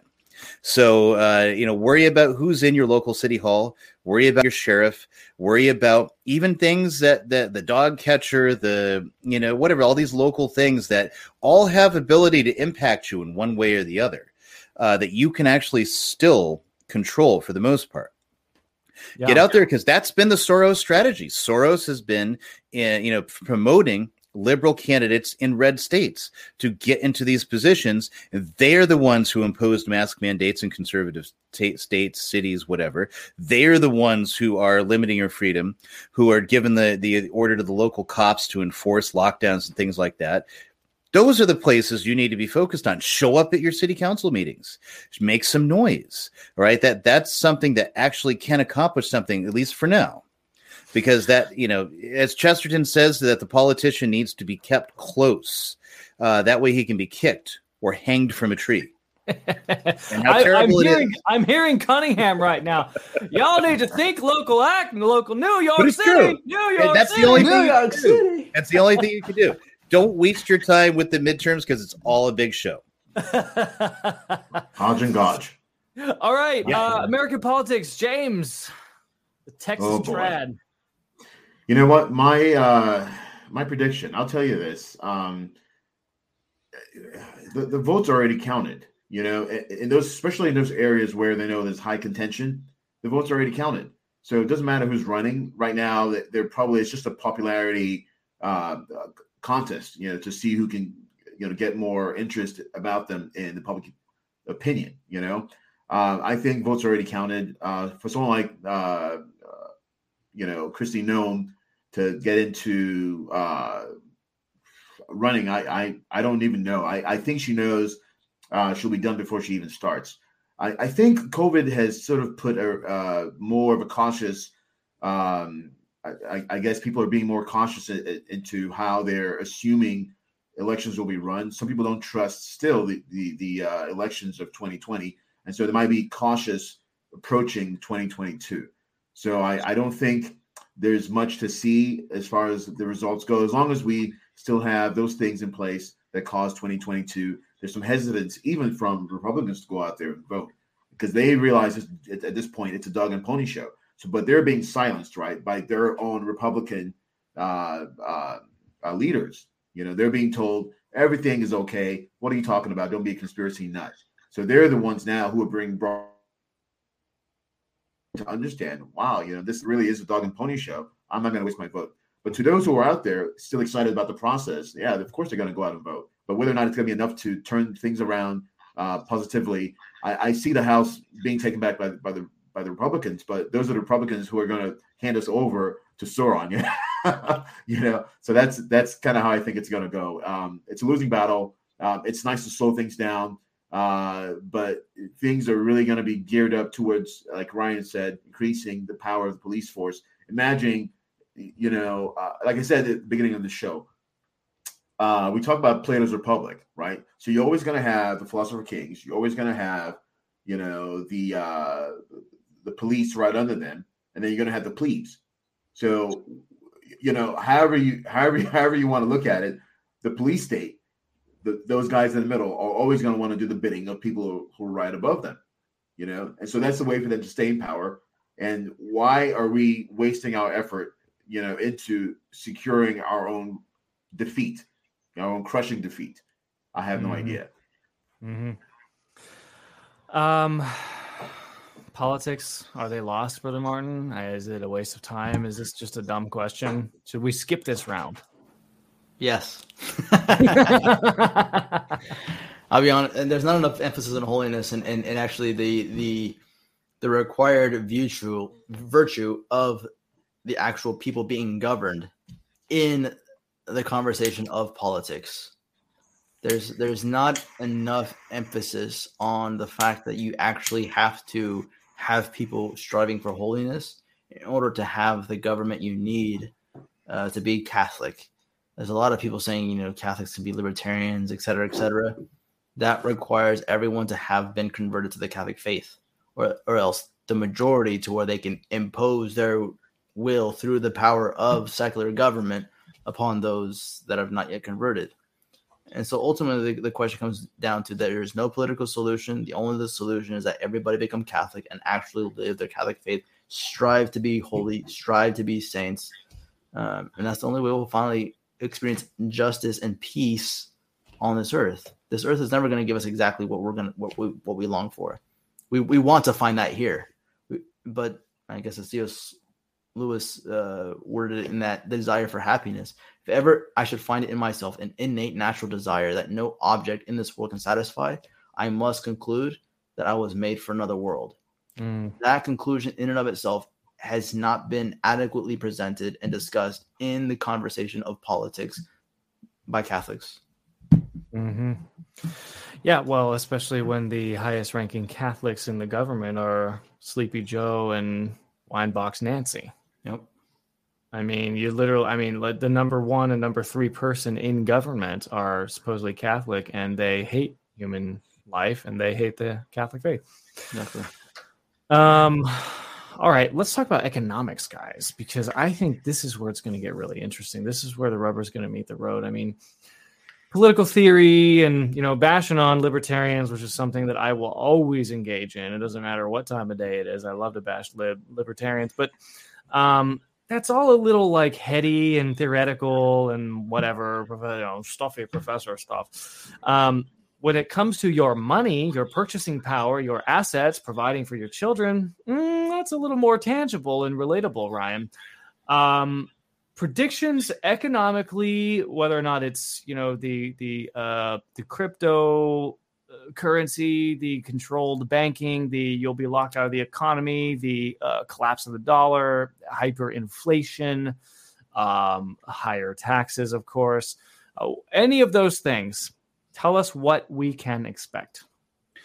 The first thing you can expect is the collapse of the supply chain. which is baked in for at least the first 6 months of the year to get really tight, and then the next 6 months to utterly collapse, so that you'll have bread lines. You'll go to the grocery store, there will be no food. The one you're seeing it with cyber attacks, which are all, of course, predicted by Bill Gates and the World Economic Forum, and Klaus Schwab and all that, those clowns. And of course, they're attacking who? Attacking food, attacking fuel. Trucks at the Canadian border are, bring a lot of food that's imported through Canada into this country. They're getting, shut down. That you have to have a jab passport to cross the border. And a good number of Canadian and American truckers who make those routes are not jabbed. So that will lead to a lot of trucks being parked and a lot of goods not being delivered. We had one of the worst crop yields through a mix of weather and through the policies surrounding the scamdemic. So the result is that food is going to be really tight this year.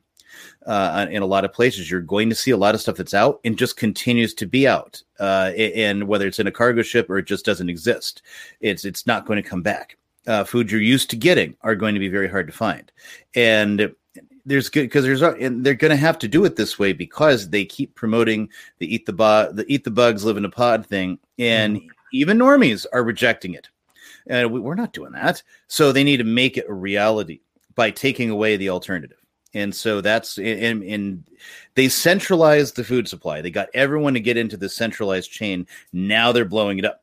And so, your grocery stores, all your food supply things, those are going to be the government will come in and nationalize those at some level and then dole things out in bread lines. That's my thing. And that's going to impact everything else you do, obviously, because the cost of your food is going to go up. And your purchasing power of the dollar is going to go down. People are going to have less and less savings if they have any at all right now. And they're just not going to be able to participate in any kind of meaningful economic activity in the long run. The long end of 2022 is going to see a lot of this just basically to force the jab passports, because then they'll come in, but if you get the jab, you'll be able to get all this food. And that's how it is going to go, emptying out your ability to live without that. And so in tandem with that, you'll see farmers markets, local jurisdictions. Again, if you haven't got the right people in, they're going to impose that you got to have your jab pass to go into the farmers market. If you're a farmer and you want to sell your food at the farmers market, you're going to need your jab pass in order to get into the farmers market to sell your wares. So your people are going to have to get creative and network with people, know who they are now. So you can go and exchange things, and whether you're going to be doing it still with money, that depends. Because once the CBDC, the central bank digital currency, I've been warning about episode upon episode upon episode, needs the jab passport in order to go in. All your financials and medical have to be in one place. And then that allows the centralization of all currency through this digital bank issued currency that is based on nothing. It's like Rick and Morty. It's like a computer that says 1 equals 1. That's your currency somewhere in London or in the New York Fed or wherever.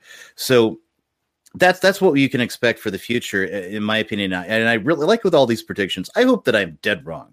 I hope that we have a better year than we've ever had before. And I have to stand, next year and say, well, guess who was wrong about that? I really want that, please.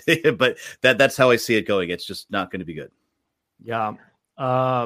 James, you have a particular perspective, I think, on banking as well.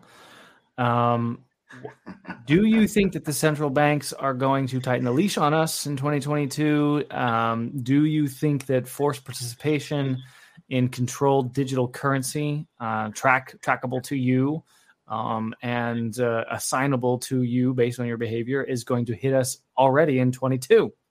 What's really interesting is this whole digital currency thing has been a psyop from the very beginning. So a lot of people have bought into the idea that Bitcoin is going to be the future saving grace that pulls you away from the central banks. But what it does actually is it opens up more room for them to take exactly everything from you. So you talk about central banks right now. I mean, we're looking at interest rates being hiked up. I think exponentially.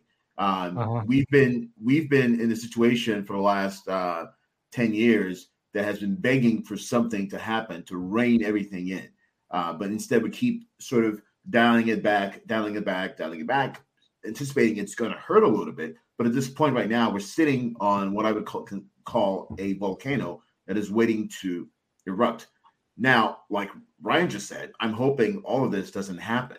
But it's foolhardy to think it's not going to happen because we don't have anything else, coming to give us that relief. With the more shutdowns that are happening, but basically tacking on the idea of vax passport and other things which are going to crush the ability to skirt around all these issues. It becomes harder and harder to see how we're going to move forward as society without making some sort of compromise with the government.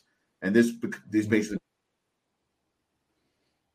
going to give you food if you do X, if you do Y, if you do Z. Well, if you're not participating in it, that's going to be a problem because what are you going to do, starve to death? So they're really hoping for something sinister to happen that's going to cause all this to funnel down the way they want it to go. Yeah. I hope I'm wrong, but I don't see a way out. There's a volcano and it's waiting to erupt. This is so on the banking thing, and Barbara Farley makes an excellent point. I'm highlighting her comment right now. During the height of the lockdowns, I remember taking the kids out to a place in the country, a creamery where they, have their own goats and cows and they make ice cream there. And I thought, okay, well, we're way outside the city limits. We're in a very small town, small zip code. Walk the kids in, no masks or anything like that. But they still had a sign-in sheet. And in the sign-in sheet, they said, this is for contact tracing purposes. This was, I don't know, April or May of 2020. And if you bought ice cream, you had to put your name and address and everything, because if somebody were to, God forbid, contract the sniffles, then they wanted to know. But you only had to sign the book, Brother Martin, if you paid in cash. In other words, if you inserted your chip, they know who you are. They're tracking everything that you're doing. They know everything about you. They have your home address, etc. So you only literally had to sign the book if you were paying in cash. I mean, aren't we already in this dystopian, pay-to-play world? They just haven't really yanked the chains on us yet. Absolutely. With everything we do, from using our phones, from using our computers, from using our cards. Even then, they're going to track us by our cash too. Eventually the feds are going to ban receipts for everything that we've purchased through cash. They're going to track us. There's millions of people in the United States, over 300 million. So it's going to be difficult for any sort of institution to track every single thing that individuals do. But nonetheless, that's their mindset. They want to track the things that we do, the things that we purchase, where we go, what we do. The majority of us, I think, don't have really anything to hide, except unless you're Jeffrey Epstein or whatever. It is. It's getting to the point that they want the security of knowing where everybody is going and what everybody is doing. But to be honest, so many terrorist attacks have happened within the last 10 years that it really gives us the assurance that they can't possibly track real danger and real threats, precisely because they've overlooked the real ones. Mm-hmm. Speaking of terrorist attacks, speaking of where is this video? Bro, I'm still on full screen. What am I doing? I know you're still. I know, because I'm looking for a video. You're supposed to have a longer answer. What do I do with my hands? So wave them around like you just don't care. Right. So these are my icons. Enthusiasm, and we've agreed to work together so that the world is better prepared to detect and deal with future pandemics, because there will be future pandemics. We have I'm sure you've seen it. If you haven't, you'll get it. There will be future pandemics, Ryan. Your prediction for the crisis of 2022, will it be a military incursion into the Ukraine against Russia? Will it be Taiwan? Will it be a terrorist attack? Will jihadis make a comeback? Remember jihadis? I forgot about jihadis. You mean CIA paid and trained agents? Aren't you either with us or against us? Don't y'all remember that? What's going to be the crisis of 2022? Is it smallpox like Billy Gates says? Is it another pandemic? What is the new crisis to keep this president in office? Frankly, I think that the new crisis is going to be a cyber attack. So people have been saying for years, particularly if you follow James Corbett who's a Canadian, lives in Japan, CorbettReport.com. I got to give him the shout out because he, tuned me onto this years ago when he was talking about it. The iPatriot Act is already written. Most major bills are actually already written. Nancy Pelosi's not up to 3 a.m. All right, I'm on page 1200 now. I just got another 1,000 to go. That's not how it works. These bills are already written by lobbyists, by defense contractors, by people who want to see certain things go out. And then names and dates get swapped out, and then it gets put into play. So the Patriot Act was such a bill. It was written for Oklahoma City. Right, that's why it was called the Patriot Act to begin with, is because of Operation PatCon, to use false flags of patriot terror, militias and the like in the 90s in order to bring in the police state. Well, nobody went for it. It took 9/11 to get that in there, and then they brought the same bill in that Joe Biden put in 1995, and they just put put it out there, same name, Patriot Act, and boom, there it is. And now we're living under that tyranny. So we go further. The iPatriot Act is already written that will restrict the internet. You'll need an ID, and of course that joins in hand in glove with your jab passports. But you will need an ID to get on the internet. It'll be Internet 2.0, which will be created in response to whatever false flag cyber attack. It's going to be really bad. It'll either be a cyber attack that shuts down, say, a hospital and people die, or it will shut down jab production, possibly. It will shut down something major to the infrastructure that'll cause a lot of death and chaos, and people will jump to it and say, oh, wow, we better support this new internet. We better get all our IDs and credentials in place so that we can use this new internet. And then they'll be able to control everything, including, of course, small businesses and everything else. And again, it works hand in glove with the jab passport in the CBDC. To have this new internet, and if you're caught using the dark web or whatever it is, will be the dark web, no matter what it is, then that'll be possibly jailable, shut down your accounts, whatever. So I don't know if all of that will be in place in 2022, but definitely the internet as we know it will be ended at the end of 2022. And there'll be something new in its place that'll gradually get worse and worse and curtail all of your freedom. Mm-hmm. Okay. Ryan predicts that a cyber attack will be the new hotness, James. What do you think is going to be the crisis du jour as COVID-19 continues to fizzle out? Or do you think COVID will just be recycled? No, it'll be something else. Technology is building up to be something that is quite the nemesis of people of freedom, right? So they've gotten us locked, sealed in this idea. Even your cars right now are talking to you. Your cars are moving for you. They're talking for you. Everything is talking to you, listening to you. A few weeks ago, we heard somebody was in disbelief that their phone was listening to them when they took it into confession. This has been going on for a while. The television can hear you, can speak to you. So absolutely, we're in a situation right now. If you want to go warp speed dystopian, that's exactly what's going to happen. What happens in 1984 is everything you own is basically used against you, right? And what was this? It was technology. The things on the walls that you think are just there to entertain you are actually there to get information from you, And then let me add this quote from Our Lady of La Salette.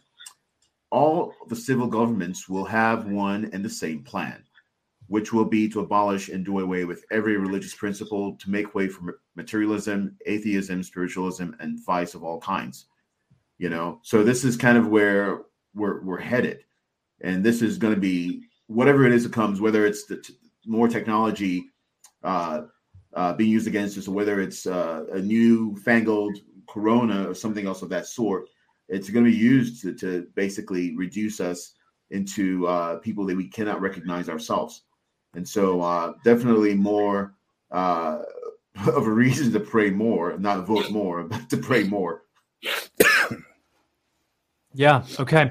So Ryan predicts a cyber attack. James predicts the Internet of Things being used against us. Brother Martin, your crisis du jour. What's happening in 2022? That's a good question. I mean, both Ryan and James said something technological. I'd say, to be honest, I don't think it's going to be technological. I mean, China's has committed cyber attacks against the United States constantly, stealing people's information, et cetera, et cetera. They've created TikTok, gathering everybody's information. It might have something to do with that, gathering information.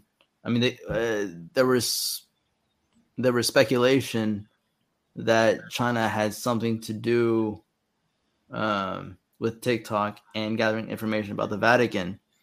So it's cyber attacks, but it's not like breaking in and finding people's passwords. It's finding out what people do with their personal lives through apps such as Tinder, et cetera, et cetera. But I think the U.S. has actually discovered a way around this with this new case. I forget her first name, Maxwell. Her last name is Maxwell. She was a with exactly. It's a weird name. But finding a way to gather all of the evidence and seal it so that nobody can find out about it. So I don't know about all these cyber attacks because I mean, the U.S. also has a military intelligence and finding a way to hide certain information, et cetera, et cetera. The scamdemic or whatever was an interesting tool because it was something that was very practical to the general population of sickness and illness. It appealed to their fears that they have to do in their everyday life, and so it was something very, very practical and very, very normal. A cyber attack or something of that sort is more susceptible to conspiracy theories, and there are plenty of conservative pundits out there to be able to stir the population to thinking a certain other way. So it won't be as effective as a virus, because I think when it all came out in March 2020, even all the conservative pundits were like, "Whoa, let's wait to see what this is for a second." It gave everybody a pause. But if a cyber attack were to happen, there would be certain people that would be immediately questioning whether or not it was legitimate. And so I think to be honest, they played their best card already. I think they played their best card. But however, there's still the other fear of nuclear war. Iran, who has supposedly been this close to developing a nuclear bomb since 1995. 30 years. Exactly. I saw that meme. Since 95, they've been months away from the bomb. This is what 6 administrations. It's like, but they've got to mix it up. Clinton said, "I did not have relations with that woman." I mean, come on. But they've got to mix it up. I mean, we're so focused on the danger coming from now a flu, and then also technology, that they're going to have to come from some other perspective. They're going to have to come from left field in order to catch us off guard. There'll be a perfect storm for sure. And obviously the apps are a big problem. And of course, they're ending 3G service in March. So unless you've got yourself a handy little fondle slab, you will not have phone service. All right. That's just the reality. So they're going to push you on because everyone needs to have one of these, at least for now, in order for them to have the jab passports. That's the only way you can verify it, because there are going to be people with phony cards. Sometimes they won't be able to tell the difference. They might try the QR code thing, but the Israelis hacked the QR code pretty handily. So they'll have an app that is secured, and that is, I mean, for them, not for us, that will, be something you won't be able to fake. And that's how they're going to run it in the end. That's why everyone's going to have one, or just go without one. So, I found it very useful if I'm driving around the country, because even with maps, I don't have the knowledge of the place. And at least if I've got the Google lady saying, turn here, and all right, and so on and so forth. So there is a major convenience there, but we're going to have to give that up. As it is, there's a number of apps I don't have. You look at my insurance company, my car insurance company, actually wanted us to download an app and that would we'd get a huge discount if we downloaded the app. What's the app? It ties into your bank accounts, ties into every last thing. It records every last thing you do. It also ties into your phone and the GPS to know if you are speeding. You ever watch the Google Maps? It puts the speed limit on there, and it puts your speed on there so that they know if you're speeding or not. If you have a phone in the car, just because you don't have the map app open doesn't mean they don't know you're speeding. They can tell that based on the math from the phone and the GPS and all this other stuff. I don't know how to break. I'm not an engineer. I can't break all that down. What was the movie? Oh man, there was this movie. It was like the Fifth Element or something, where Bruce Willis is speeding in his digital car, and his car's like, "Oh, you've been speeding too many times," and the car just turns off. Yep. Or he runs a red light. He runs a red light, and then that's his last fine, and it shuts him down. So he just gets stuck in his hover car in midair. Yeah. That's an unsung movie, actually, The Fifth Element. But anyway, not going down that tangent. But that's really what it is. All the apps, and like you look at your Fitbit, tracking your health. Obamacare wasn't so much about giving it gave nobody insurance. There's this big myth. Oh, everyone's covered now. No, everyone is required by law to have insurance, which I refuse to get. You have to, that's what it was, because they want everything centralized, and it worked really heavily with public school records to create this centralized, standardized system where all those records are there for four-eyed bureaucrats to get a hold of and start making decisions about your health. And that's really the plan with it all. Get more apps you get, the more of your information is gone. The fewer you have, the more you've got rights-wise. So, but I think in the end, though, to make all this stuff happen, they do need it, but it won't just be mere little cyber attacks here and there. It's going to be the big one. Like I said, it's going to be something that kills a lot of people, whether it shuts down a nuclear plant or it shuts down a hospital or it shuts down something, and a lot of people die from it, and the media will play it over and over and over in proportion to that. They've ignored the Ghislaine Maxwell trial, which is just cleanup. I mean, I don't know why anyone thought anything would ever pan out from that. It's just cleanup to shut it all down. Yeah. And everyone knows that. Yeah. That's paying attention anyway. I want to give my prediction for the crisis du jour in 2022. Ryan says it's cyber in nature. James, also cyber, but a different variant. Brother Martin, I sort of forget what yours was. Yours was like it's not going to be something completely different. Something new. Something we can't even think of. They played their best card already. They played their best card. I think they're still holding. They got pocket aces in their hands, is what they have, and I think that they're still holding it. And I think that the card that they're going to play, unfortunately, is financial in nature. I think that we are due for a correction, but the mother of all corrections. The purpose of the central bank, ostensibly, is to curb inflation. James alluded to that in his answer when he said that they would raise interest rates when we were talking about economics. And I think that that's true, but it doesn't matter if they raise interest rates even to 10% or 20%. That's not going to solve the inflationary crisis that we have coming due. The chickens are coming home to roost, ladies and gentlemen, and the currency that you are using, the products that you are buying, the assets that you hold, all denominated in the US dollar by the lethal exclusive force of government, those things are going to cost more because the purchasing power of your dollar is being inflated away into nothing. We are headed for hyperinflation, the likes of which the world has seen before, but not in the developed world, not in a nation like the United States. And I think when that happens, that is the perfect moment of chaos. That is the perfect moment of pandemonium for them to strike, for a strong man to come forward with a plan. And he is going to say, here's how I'm going to fix inflation. I have this digital currency. I have this other currency. I have this mark of the beast. I will give you all a universal basic income. I will ensure that all of you have a job. I will give you all an Obama phone. These are all just precursors to the new nanny state, the ultimate nanny state. And it will be a global nanny state. And I think that's happening really realistically in 2022. Look, home prices are up. Cars are, you can't even buy a car these days. Basic things that you and I need, that we think we need anyway, we cannot get. Millennials and Zoomers and whoever else comes after millennials, I don't know all the generational lingos, can't buy houses because you can't make more land, and the appreciation in property values has been so insane. People are trying to park their assets. They're desperate for places to put money and get out of the US dollar. I think that cryptocurrency is a honeypot.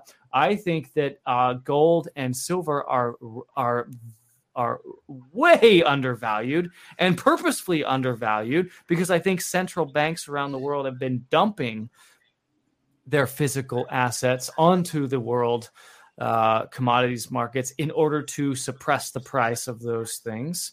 But the chickens are coming home to roost, ladies and gentlemen, and money is a weapon system.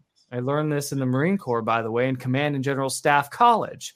Money as a weapon system is something that developed governments know how to use, and we use it effectively in our illegal wars in Iraq and Afghanistan.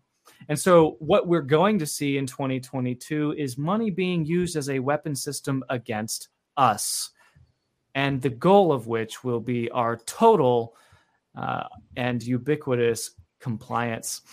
I think the financial crisis of 2022 will dwarf and eclipse the so-called financial crisis of 2008. And as Ryan said, as all of you have said, interest rates have been at a historic low for too long.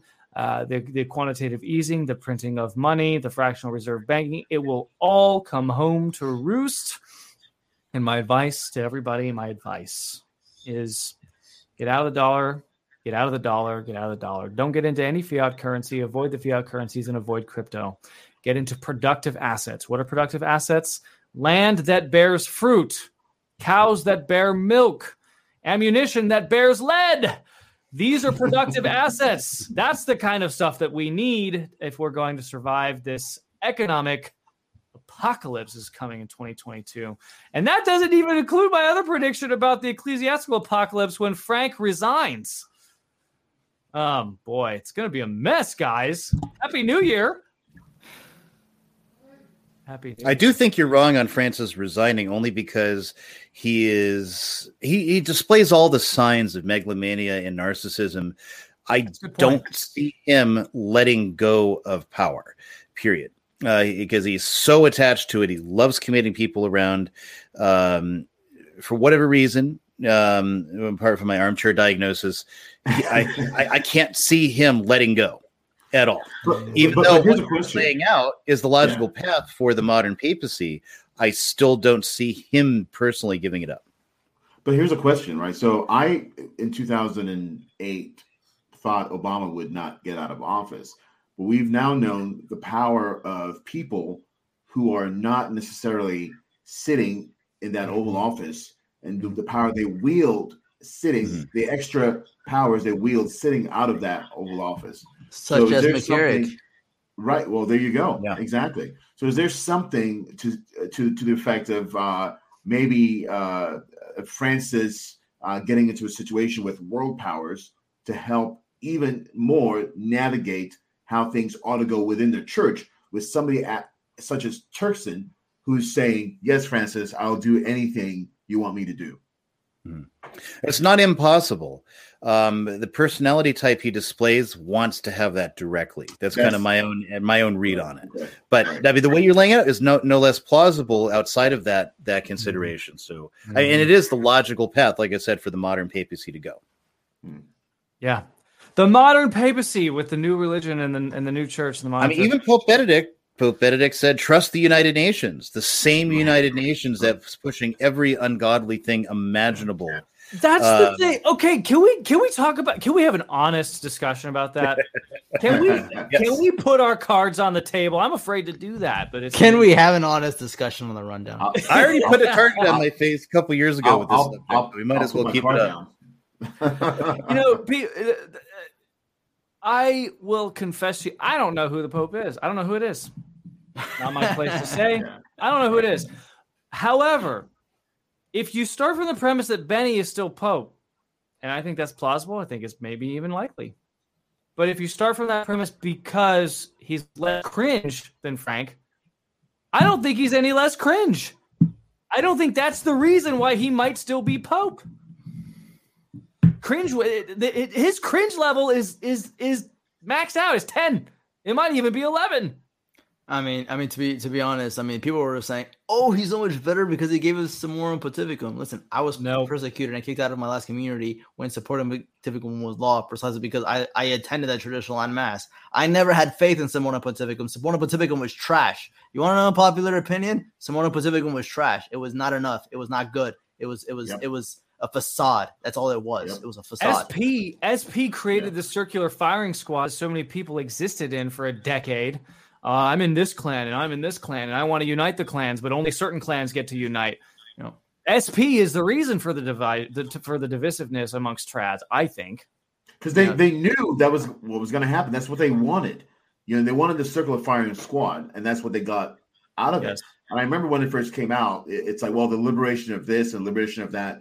Well, yeah, sure, fine. But remember, the person who gave it to you is the same person who said, well, Lefebvre had no standing ground, you know, back in 88, when he was the principal person in charge of making sure he was securing a deal with Lefebvre, you know? So, you know, all this to me is just, well, you know, yeah, you get the Latin Mass, but still, again, you know, you get the theology pre-Vatican II.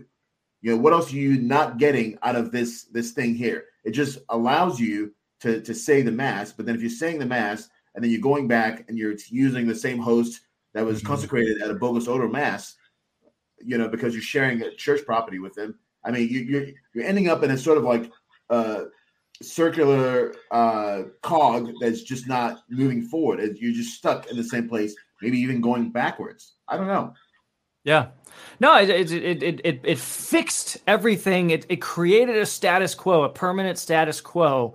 It prevented people from uniting. It prevented people from moving forward, Ryan. I mean, SP has its merits for sure, but if you look at it, I think holistically, I think in historically and critically, you could say SP was really a weapon to fix.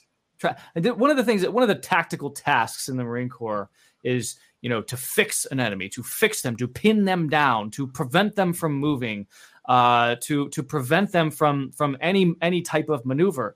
I would contend that Summorum Pontificum fixed us and put us into salt, you know, statues of salt, where, you know, we were deeply entrenched in whatever clan you were. Yeah, people moved around in the clans or whatever, but for the most part, it disabled. It took the fight. It took the galvanization it took the fire out of the bellies of the trads.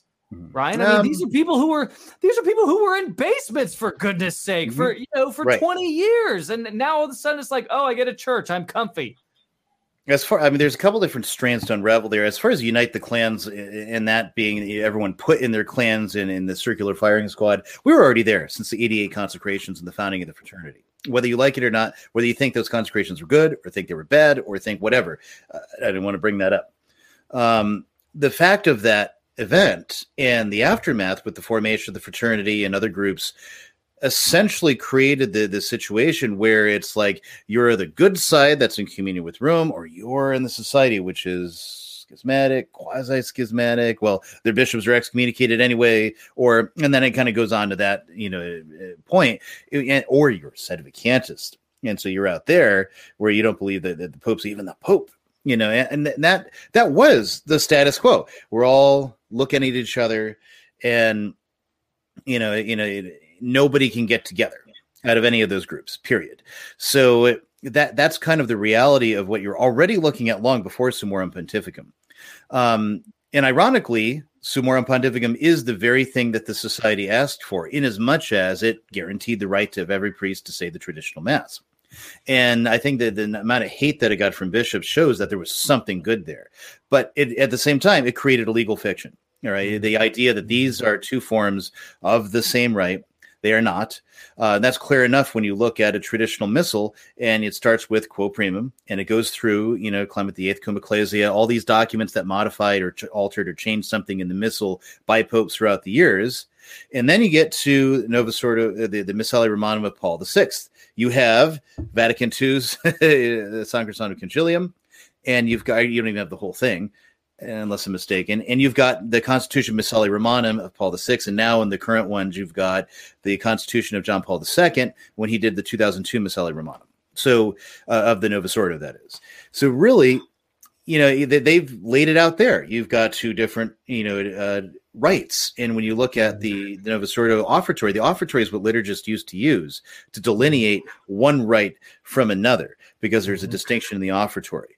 That's what sets apart the Dominican rite from the Roman rite, from the Carthusian rite, from the Carmelite rite, from the Mozarabic and Ambrosian, whatever. The offertories are all different.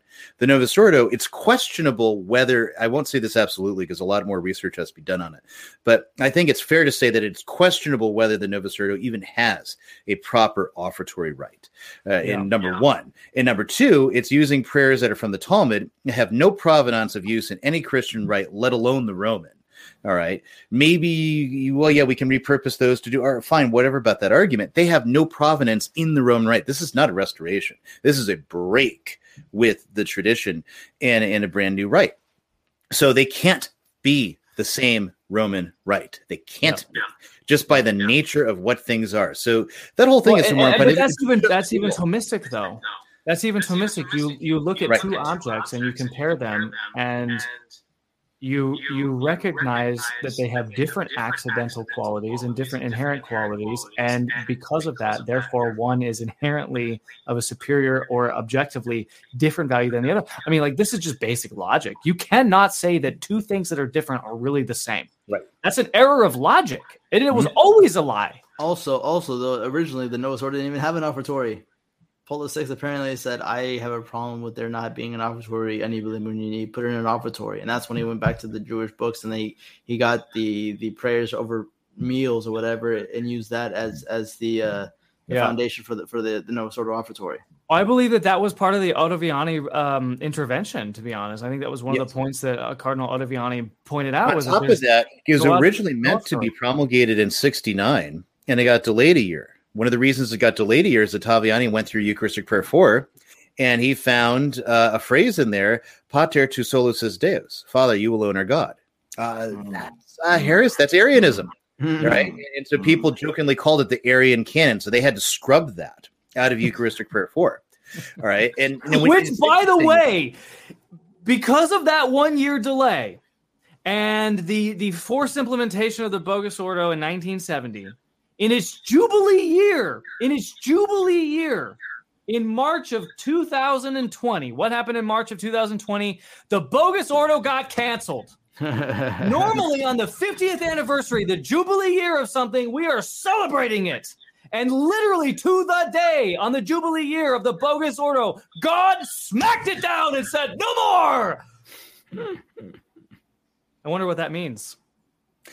You just put together a Notre Dame ahead of that too, where what got destroyed, that absolutely obliterated, wasn't the high altar that had stood there since the 17th century. It was the Listiger altar, that is the table altar, which looked absolutely horrific in terms of art and architecture, and that got smashed. Yeah. No, I mean, it's pretty crazy what we've been living through, ladies and gentlemen. I think our heretical Protestant brothers would say we're living in apostolic times.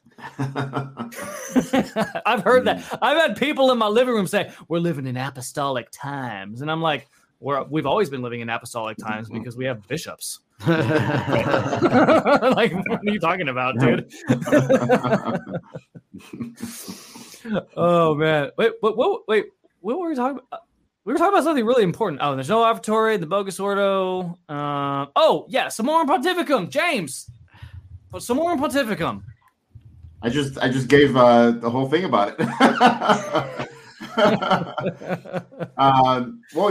Back to what I said. Summorum Pontificum was maybe helpful in the idea, in the idea that it liberated the mass in a sense, but in that letter itself, it said the mass was never abrogated, which was the argument that a lot of people had made before 2007.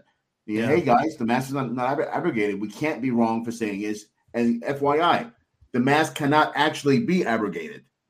You can't cancel out something that's been used for not 1500 years, but since Quo Primum, you can't cancel it and say, well, this is no longer going to be something that we're using as the normative right or what have you. And then to have that delineation between the extraordinary, right, and then the ordinary, that's also a misstep, And so I never took that letter seriously. I thought it was flawed from the very beginning.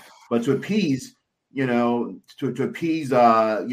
priests at the time, it was difficult to find, traditional houses. So you needed to sort of bring, secular priests along. Hey, look, this is what the Vatican has done, right? So we were being a little clever. We had to be clever because they gave us a working, letter, and we used that letter to sort of bring good out of it.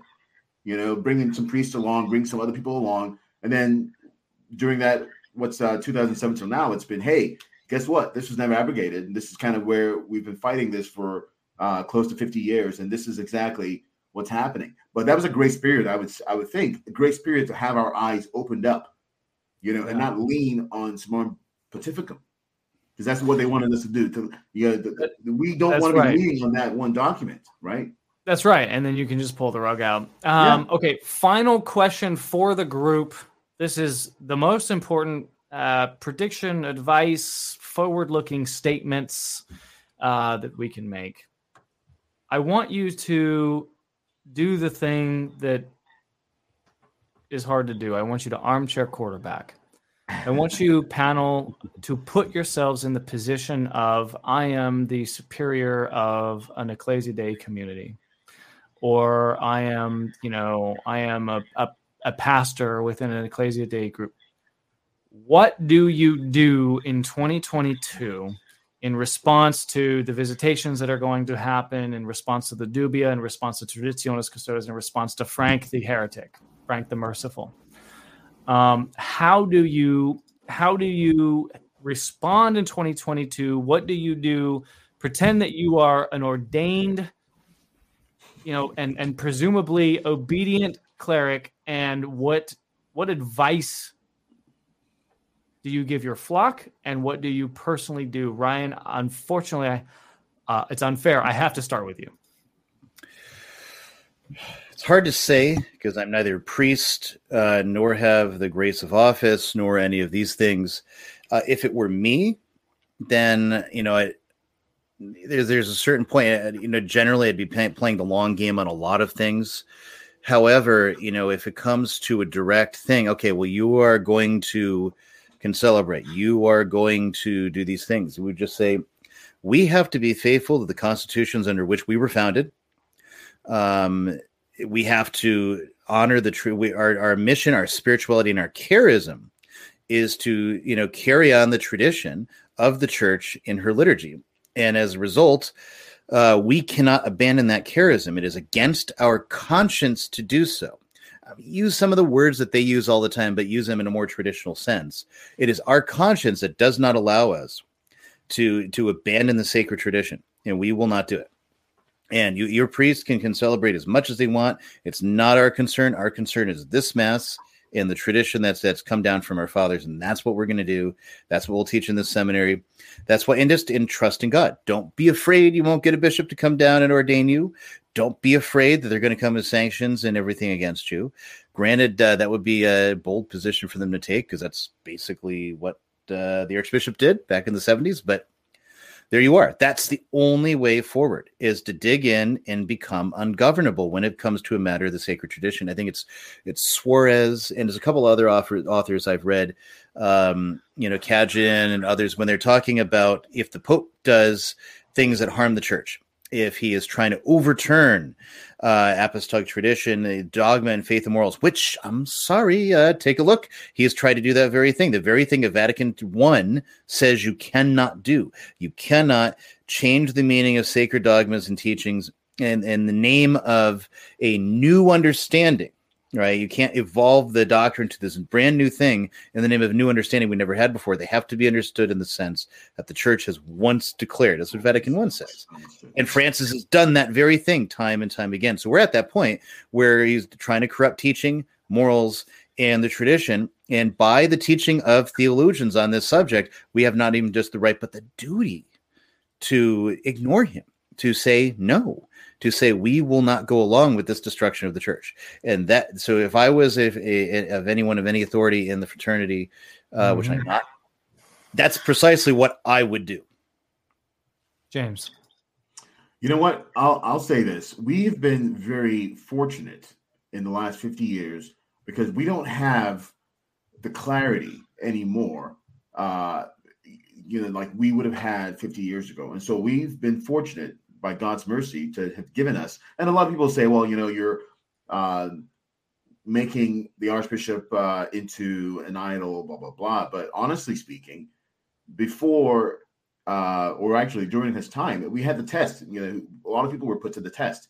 And so I would use, if I were in that position, I would use the example of Archbishop Lefebvre, his docility in wanting to understand what was happening and being meek enough to hold on for so long while moving in the direction of preservation of the faith, right? Not being deterred or perturbed that something was going to happen, or to be a positivist and say, well, I know this is what's going to happen, and so I should just be free to listen to what the Vatican is telling me. He knew something was amiss, and so I would have to go back. Any bishop right now has this in front of them.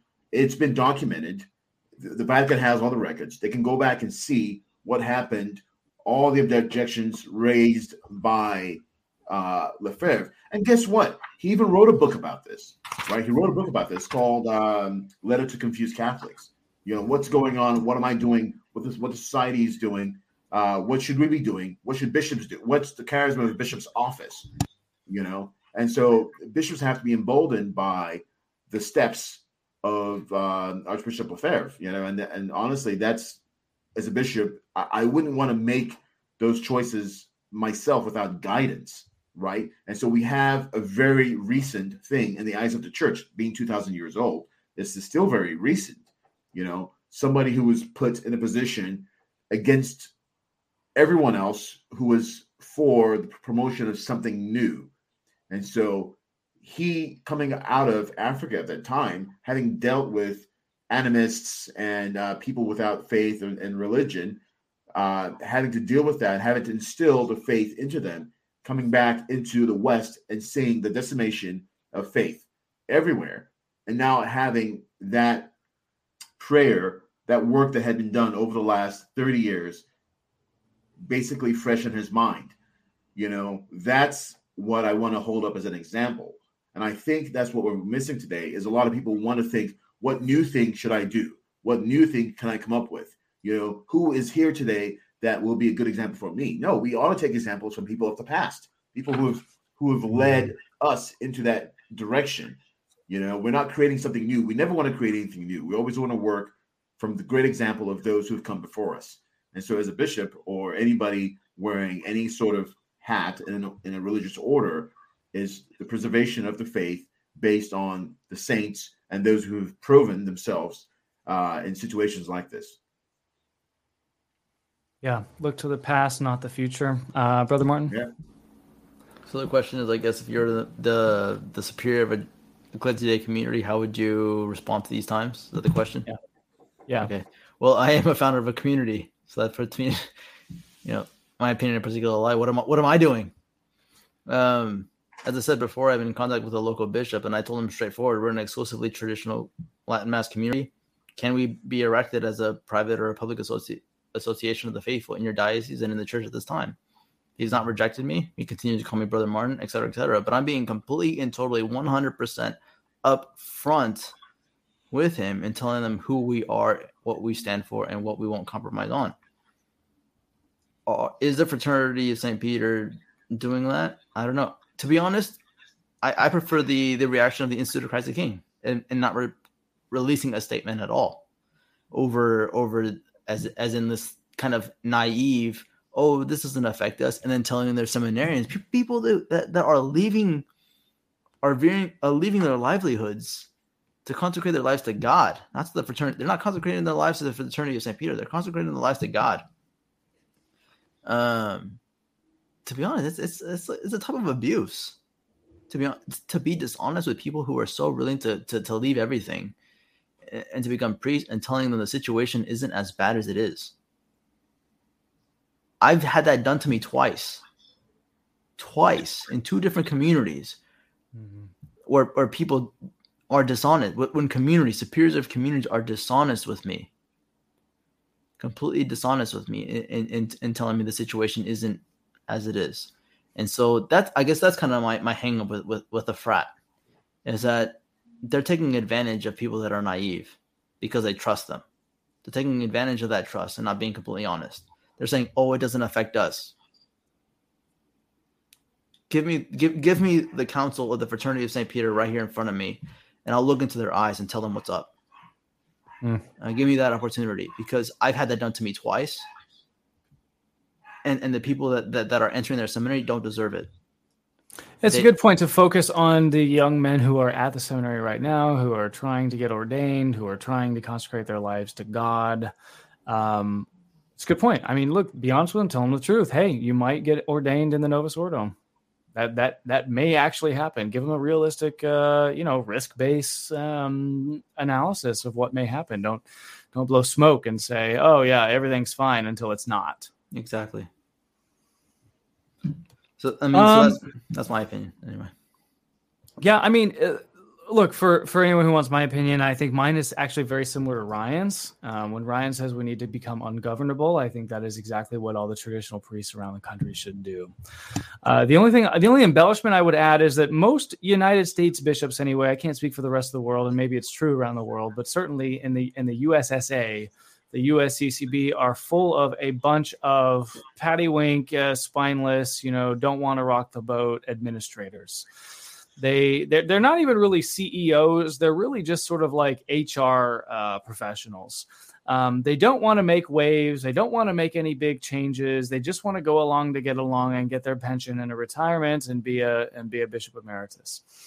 And so the way to combat someone like that is to force them to make a decision, because they hate making decisions. People inherently just hate making decisions anyway, especially bishops. So put them in a vice. And the way that you put them in a vice, I think, as a traditional priest, is you stand up and say, "Bishop," and you say it publicly, and you say it from the pulpit, and you say it in writing on your blog or whatever. "I am not going to say the Novus Ordo Missae. I won't say it. I won't comply. I don't think that this is a lawful order. I don't think that the old mass can be abrogated or suppressed. I believe in, fall back on quo primum or whatever argument Ryan gives you. And at that point, you force them to make a decision. If all the traditional priests from coast to coast, from border to border, from sea to shining sea, if they all did that in lockstep, in unison, if we had an uprising of priests, hundreds of priests, 1,000 priests stood up and said, "We will not serve 2 masters," that'll mean something. That will force the bishops to say something. Because look, the mask has come off. We're at war. This is real war. We cannot wish it away. We can't pretend that we're not at war. We can't get cold feet about this. The enemy knows we're at war. The principalities and powers know we're at war. So it's time for all of our pastors and our priests and our vicar general and all of our people to say, yeah, acknowledge. The first step in winning a war is acknowledging that you are at war. Second step is knowing who the enemy is. Third step is knowing which tactics will defeat the enemy. Well, the enemy is obviously principalities and powers, so the tactics that will defeat the enemy are primarily spiritual. But there's a very practical thing that priests can do. And my advice to our good and holy priests, so many of them that we love, so many of them that we revere and we're thankful for, they say, "I cannot serve 2 masters. I cannot, Your Excellency, I cannot follow Traditionis Custodes. I cannot follow this dubia. I cannot pretend that there is a hermeneutic of continuity, and I cannot, in good conscience, say the vulgar right." And I think if we reach a critical mass, look, we have a priest shortage. If 500 priests in the United States said that, and there are 500 traditional priests in the United States, if all 500 of them said that, game over. We win, baby. We can't spare 500 priests. We can't spare 200 priests. Which diocese do you know about that has one priest to spare? This is what I think. This is what I think that the trad priests all need to be doing.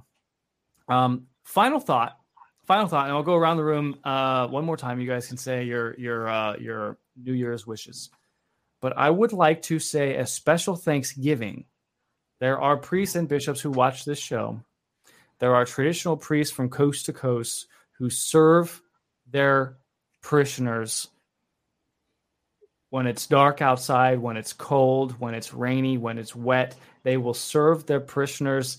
They are dodging arrows from their chanceries. They are running away from their vicar general. They are being wise as serpents and innocent as doves. Many of these priests are, and they have put it all on the line. And they don't sleep. They drink monsters to stay alive. They sit in the box so many hours a week, more hours in 1 week than most bogus ordo priests sit in the box for a year. And I want to say thank you. Many of you got us through 2020, 2021, and we're going to need you in 2022. We have your back. Don't interpret this segment of us armchair quarterbacking as being anything less than absolutely grateful and appreciative for all of you. Holy Fathers, thank you. Ryan, final thoughts for the year. Final thoughts. Special thanks to all my customers, to everyone here on the Rundown that watches the show. And then when I grift this or that book, that goes out and buys it right away. I want to give a special thanks to everybody that's in the book club, everybody that has continued to support me over this year. I know things have not been easy for a lot of people. We did lose a lot of people, and the reason was, well, my husband's losing his job, or I'm losing my job because we won't get the you know what. So and it's not easy. And so I want to thank you for doing that, allowing me to continue translating, writing, working, getting new books, getting things together, and doing things that are going to help promote and move the Catholic faith onward. I'd love to do it for free. If I was independently wealthy, I would do it for free, but I'm not. So, it's just a matter of getting these things going and continuing. So we have these resources for priests, resources for faithful, resources for everybody to help them get closer to our Lord. And I hope to have a lot more books geared to that purpose, as well as some audio media stuff in 2022. So thank you again to everybody for their support. I know it has not been easy. Amen. James, final thoughts for the year. Final thoughts for the year. I sincerely want to thank everyone who's been offering clarity the last few months. I know it's been a little crazy, things have kept coming out of the Vatican, and it's great to have priests who are coming around and understanding what the battle is, understanding what we have to do to stay focused on what the end is. So things are going to get a little bit hairy, and I appreciate those already coming out and supporting what needs to be done. And to those lay faithful Catholics on social media who are also encouraging by word of prayer. I know a lot of people send encouraging words to priests and to bishops. It's good to see that, and knowing that these priests and bishops need our encouragement to continue forward. So it's great to see that rounding out this year in 2021. And I look forward to 2022 and pushing forward in the battle against, Moloch. Battle against Moloch. May we prevail. Amen. Martin. What year were we? 2021. 2021. First of all, I'm thankful for James joining the Rundown in 2021. It was a new addition that I've been very pleased with, very happy with all of his opinions and his contributions to the Rundown. So thanks, James, for coming on. I'm also thankful for all of our benefactors in 2021. As you all know, the Oblates of St. Augustine has only existed for a year and a half. The conversations I've had with our local bishop have surprised me in the sense of how can I say is how open he's been to all of my upfrontness, in the sense that this is who we are. We're exclusively traditional at Mass. We believe in the traditional Catholic faith, and how he's just taking things step by step through the proper protocol, as opposed to other bishops who have just kind of shut the door on us completely and totally up front. So I'm thankful for that. I'm thankful for all of your support through whatever lies anybody else spreads about us and trying to, confuse you about what we're trying to do. As you all know, the Oblates of St. Augustine will stand for the true traditional Catholic faith, whatever that costs us, because it's true. It's the faith that our Lord gave us, and so we want to be true to you and true to Him, true to our Lord. So we thank you, all of you, for our support. I also want to give a special shout out to Miss Casey, who's been supporting us, behind the scenes, on the scenes right now, as she's on the screen. She's a strong supporter of the Oblates of St. Augustine, so I also want to thank her particularly for her unfailing support. And also every single member on the rundown. I mean, this isn't a grifter show. This isn't something that we're making money specifically from this podcast or whatever else, like a lot of other Catholics who are just trying to sell you the faith and make their living off of it. This is something that we do on our own spare time, that we give to you, whatever the consequences of our opinions are, because there are consequences for having opinions, as you all know. And so I think all the members on the rundown who have the courage just to voice their opinions, voice the truth, just give it to you blankly, and to have all of your guys' support too. So thank you all for watching the rundown this year, and we hope to see you every week in the next. Arise, O Lord, and let thy enemies be scattered, and let all that hate thee flee from before thy face. Good night, everybody, and Happy New Year!